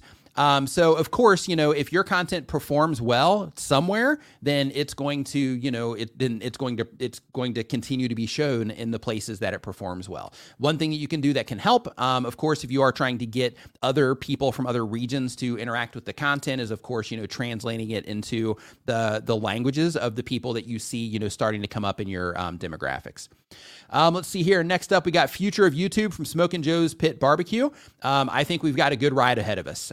Of course, all this stuff constantly changing. It's all tech related. One law could probably come into place that makes things, a lot more complicated. But, I think that that we have a long road still to ride as it relates to YouTube. Let's see here. Next up. Shout, make a YouTube short. I think you're asking, should you make a YouTube short? Totally your call. Christina Smallhorn says, what makes a great thumbnail? For a great thumbnail is something that your audience can easily identify from the outside at a glance that it has something to do with something that they might be interested in. That's good. And then within that, if you can also build some type of compelling element, that can be a word or an arrow or, something like that pointing to it, or it's built in a way that it kind of leans people down into the title so that, you're leveraging the entire package there with your thumbnail and your title. But more important than anything for a lot of types of content is that, your viewers can identify that's the type of content that, that they are wanting to watch. So in your case, of course, adding like the houses to your videos helps people that are interested in homes or small homes, for example, identify that your content is something about that at a glance where they don't have to read the title. They can just see, hey, this is about something that I'm interested in. Great question. Next, how long did it take you to get to 100,000 subscribers? I'm not sure off the top of my head, but I know it took me 5 months to get my first 150 subscribers. But with that, I started on YouTube, didn't know, how to do the thing just like everybody else. So, it took me a while to actually get going. Next up, we've got, let's see here, a tip for best combination of long content and shorts. With that, just always think about your viewer. Make sure that the shorts that you're putting up, make sure that they are, relevant to the audience that you're trying to reach. Because now, if people enjoy your short, YouTube's going to be recommending your long form content. So you want to make sure that you're thinking of that. So with shorts, typically they'll push you into a new audience of people that haven't interacted with your content before. So it's a great opportunity to get in front of them. But what you want to do is you want to make sure that if you have a short that pops, you want to make sure that you also publish a piece of content that would be supportive of that short as well. Let's see here. Mike's Side Bottom Channel says, Nick, what is mindset? So mindset is how you think about things. Mindset is like your perspective. So for example, you'll see some people that, if you are, if you walk out in the rain, right, you're going to see some people, like if you take two people, both people just walk out in the rain or they're walking down the street and it starts raining. One person is going to look at it and be like, oh my gosh, I can't believe this. I'm going to be wet. This is so uncomfortable. This sucks. I'm starting to feel cold. And then you're going to have the other person that can be like, oh man, this is so refreshing. Man, I haven't walked in the rain in a while. This completely changes this experience of walking. Normally we're walking around when it's dry. This is actually pretty cool. Hey, let's run around and splash in some of these puddles a little bit and have some fun in this rare opportunity to be walking around in the rain, right? So mindset is more about, your perspective that you apply to everything it is that you do. So for example, another separation of that is you have, we'll make it relative to YouTube, is you have, some people that are like, hey, I'm just going to come on, I'm just going to upload whatever I want, and hopefully I get lucky. And, sometimes they do, but in most cases, they have a really hard time until they're like, okay, let me actually start applying some effort to this. And then you have other people that come on and they're like, hey, I'm going to learn everything I can about the platform. I'm going to learn how to make videos that people respond to. I'm going to learn no matter how many videos I have to watch, no matter how many times I have to try, no matter how many titles I have to learn, how to put together. I'm going to keep trying and applying this stuff until I figure it out because this is something that I want to do, right? So, you also have your mindset that controls, that type of thing as well. Mindset can impact literally everything that you do. So mindset is extremely important. So Learn Spanish World says, when will educational channels be able to upload paid courses on YouTube? Will this feature be introduced in 2022? This feature, according to the release that they put out on that, is supposed to be coming out in 2023 for the courses. Question, some of my shorts, and this is from Blue and Gaming TV, says some of my shorts videos receive a good amount of views, but some don't. Is it because of the time that I posted? It could be, but it's more likely that it is related to how people are responding to those shorts. So for example, say somebody swipes up and your short is there. If they are immediately disinterested in that short and then they swipe to another one, then yours didn't hold their attention. And what YouTube wants with your short is they want you to hold that viewer's attention, and it's even a bonus if they loop it. So for example, they just put out a guide for YouTube Shorts. This is free for you to download. It's all built by YouTube. I have it in the description. I'm going to send you on a little journey here to get this, but I have it in the description of the news video that I published yesterday. But basically that particular thing, it's like a PDF that you download, and it tells you like how it works. It tells you, kind of what's important when it comes to shorts and things like that. So I really recommend that you check that out. So with all that said, I do want to let everybody know that my brother D and Daniel Batal are streaming right now on the StreamYard YouTube channel. They're looking at YouTube channels. They're giving you advice on your YouTube channel. They're literally doing reviews over there. So what's going to happen is when I click in broadcast, if you just hang out here, it's going to automatically put you over into their stream.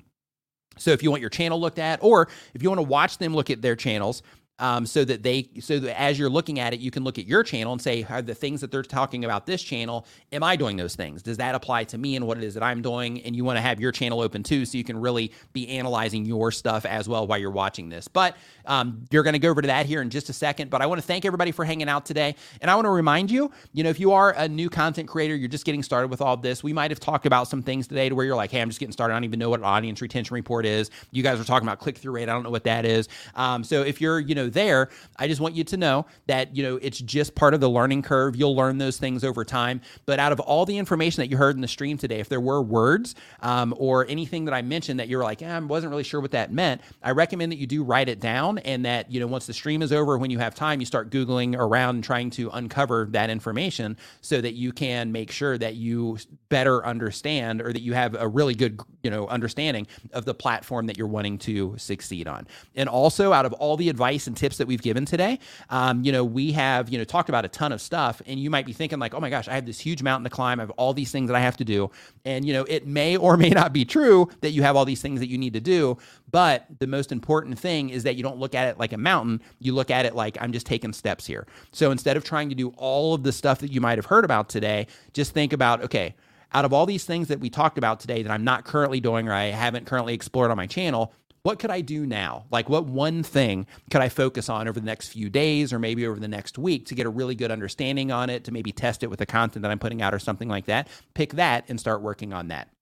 So we'll be here next Saturday at 9 a.m. Eastern. So I will see you there. And again, I want to thank the sponsors, TubeBuddy and StreamYard.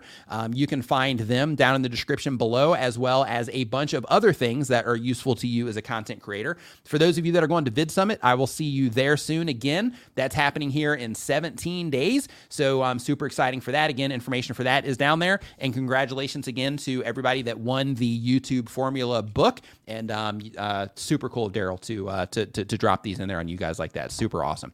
So thank you everybody for hanging out. Have an awesome rest of your weekend, and I will see you next time.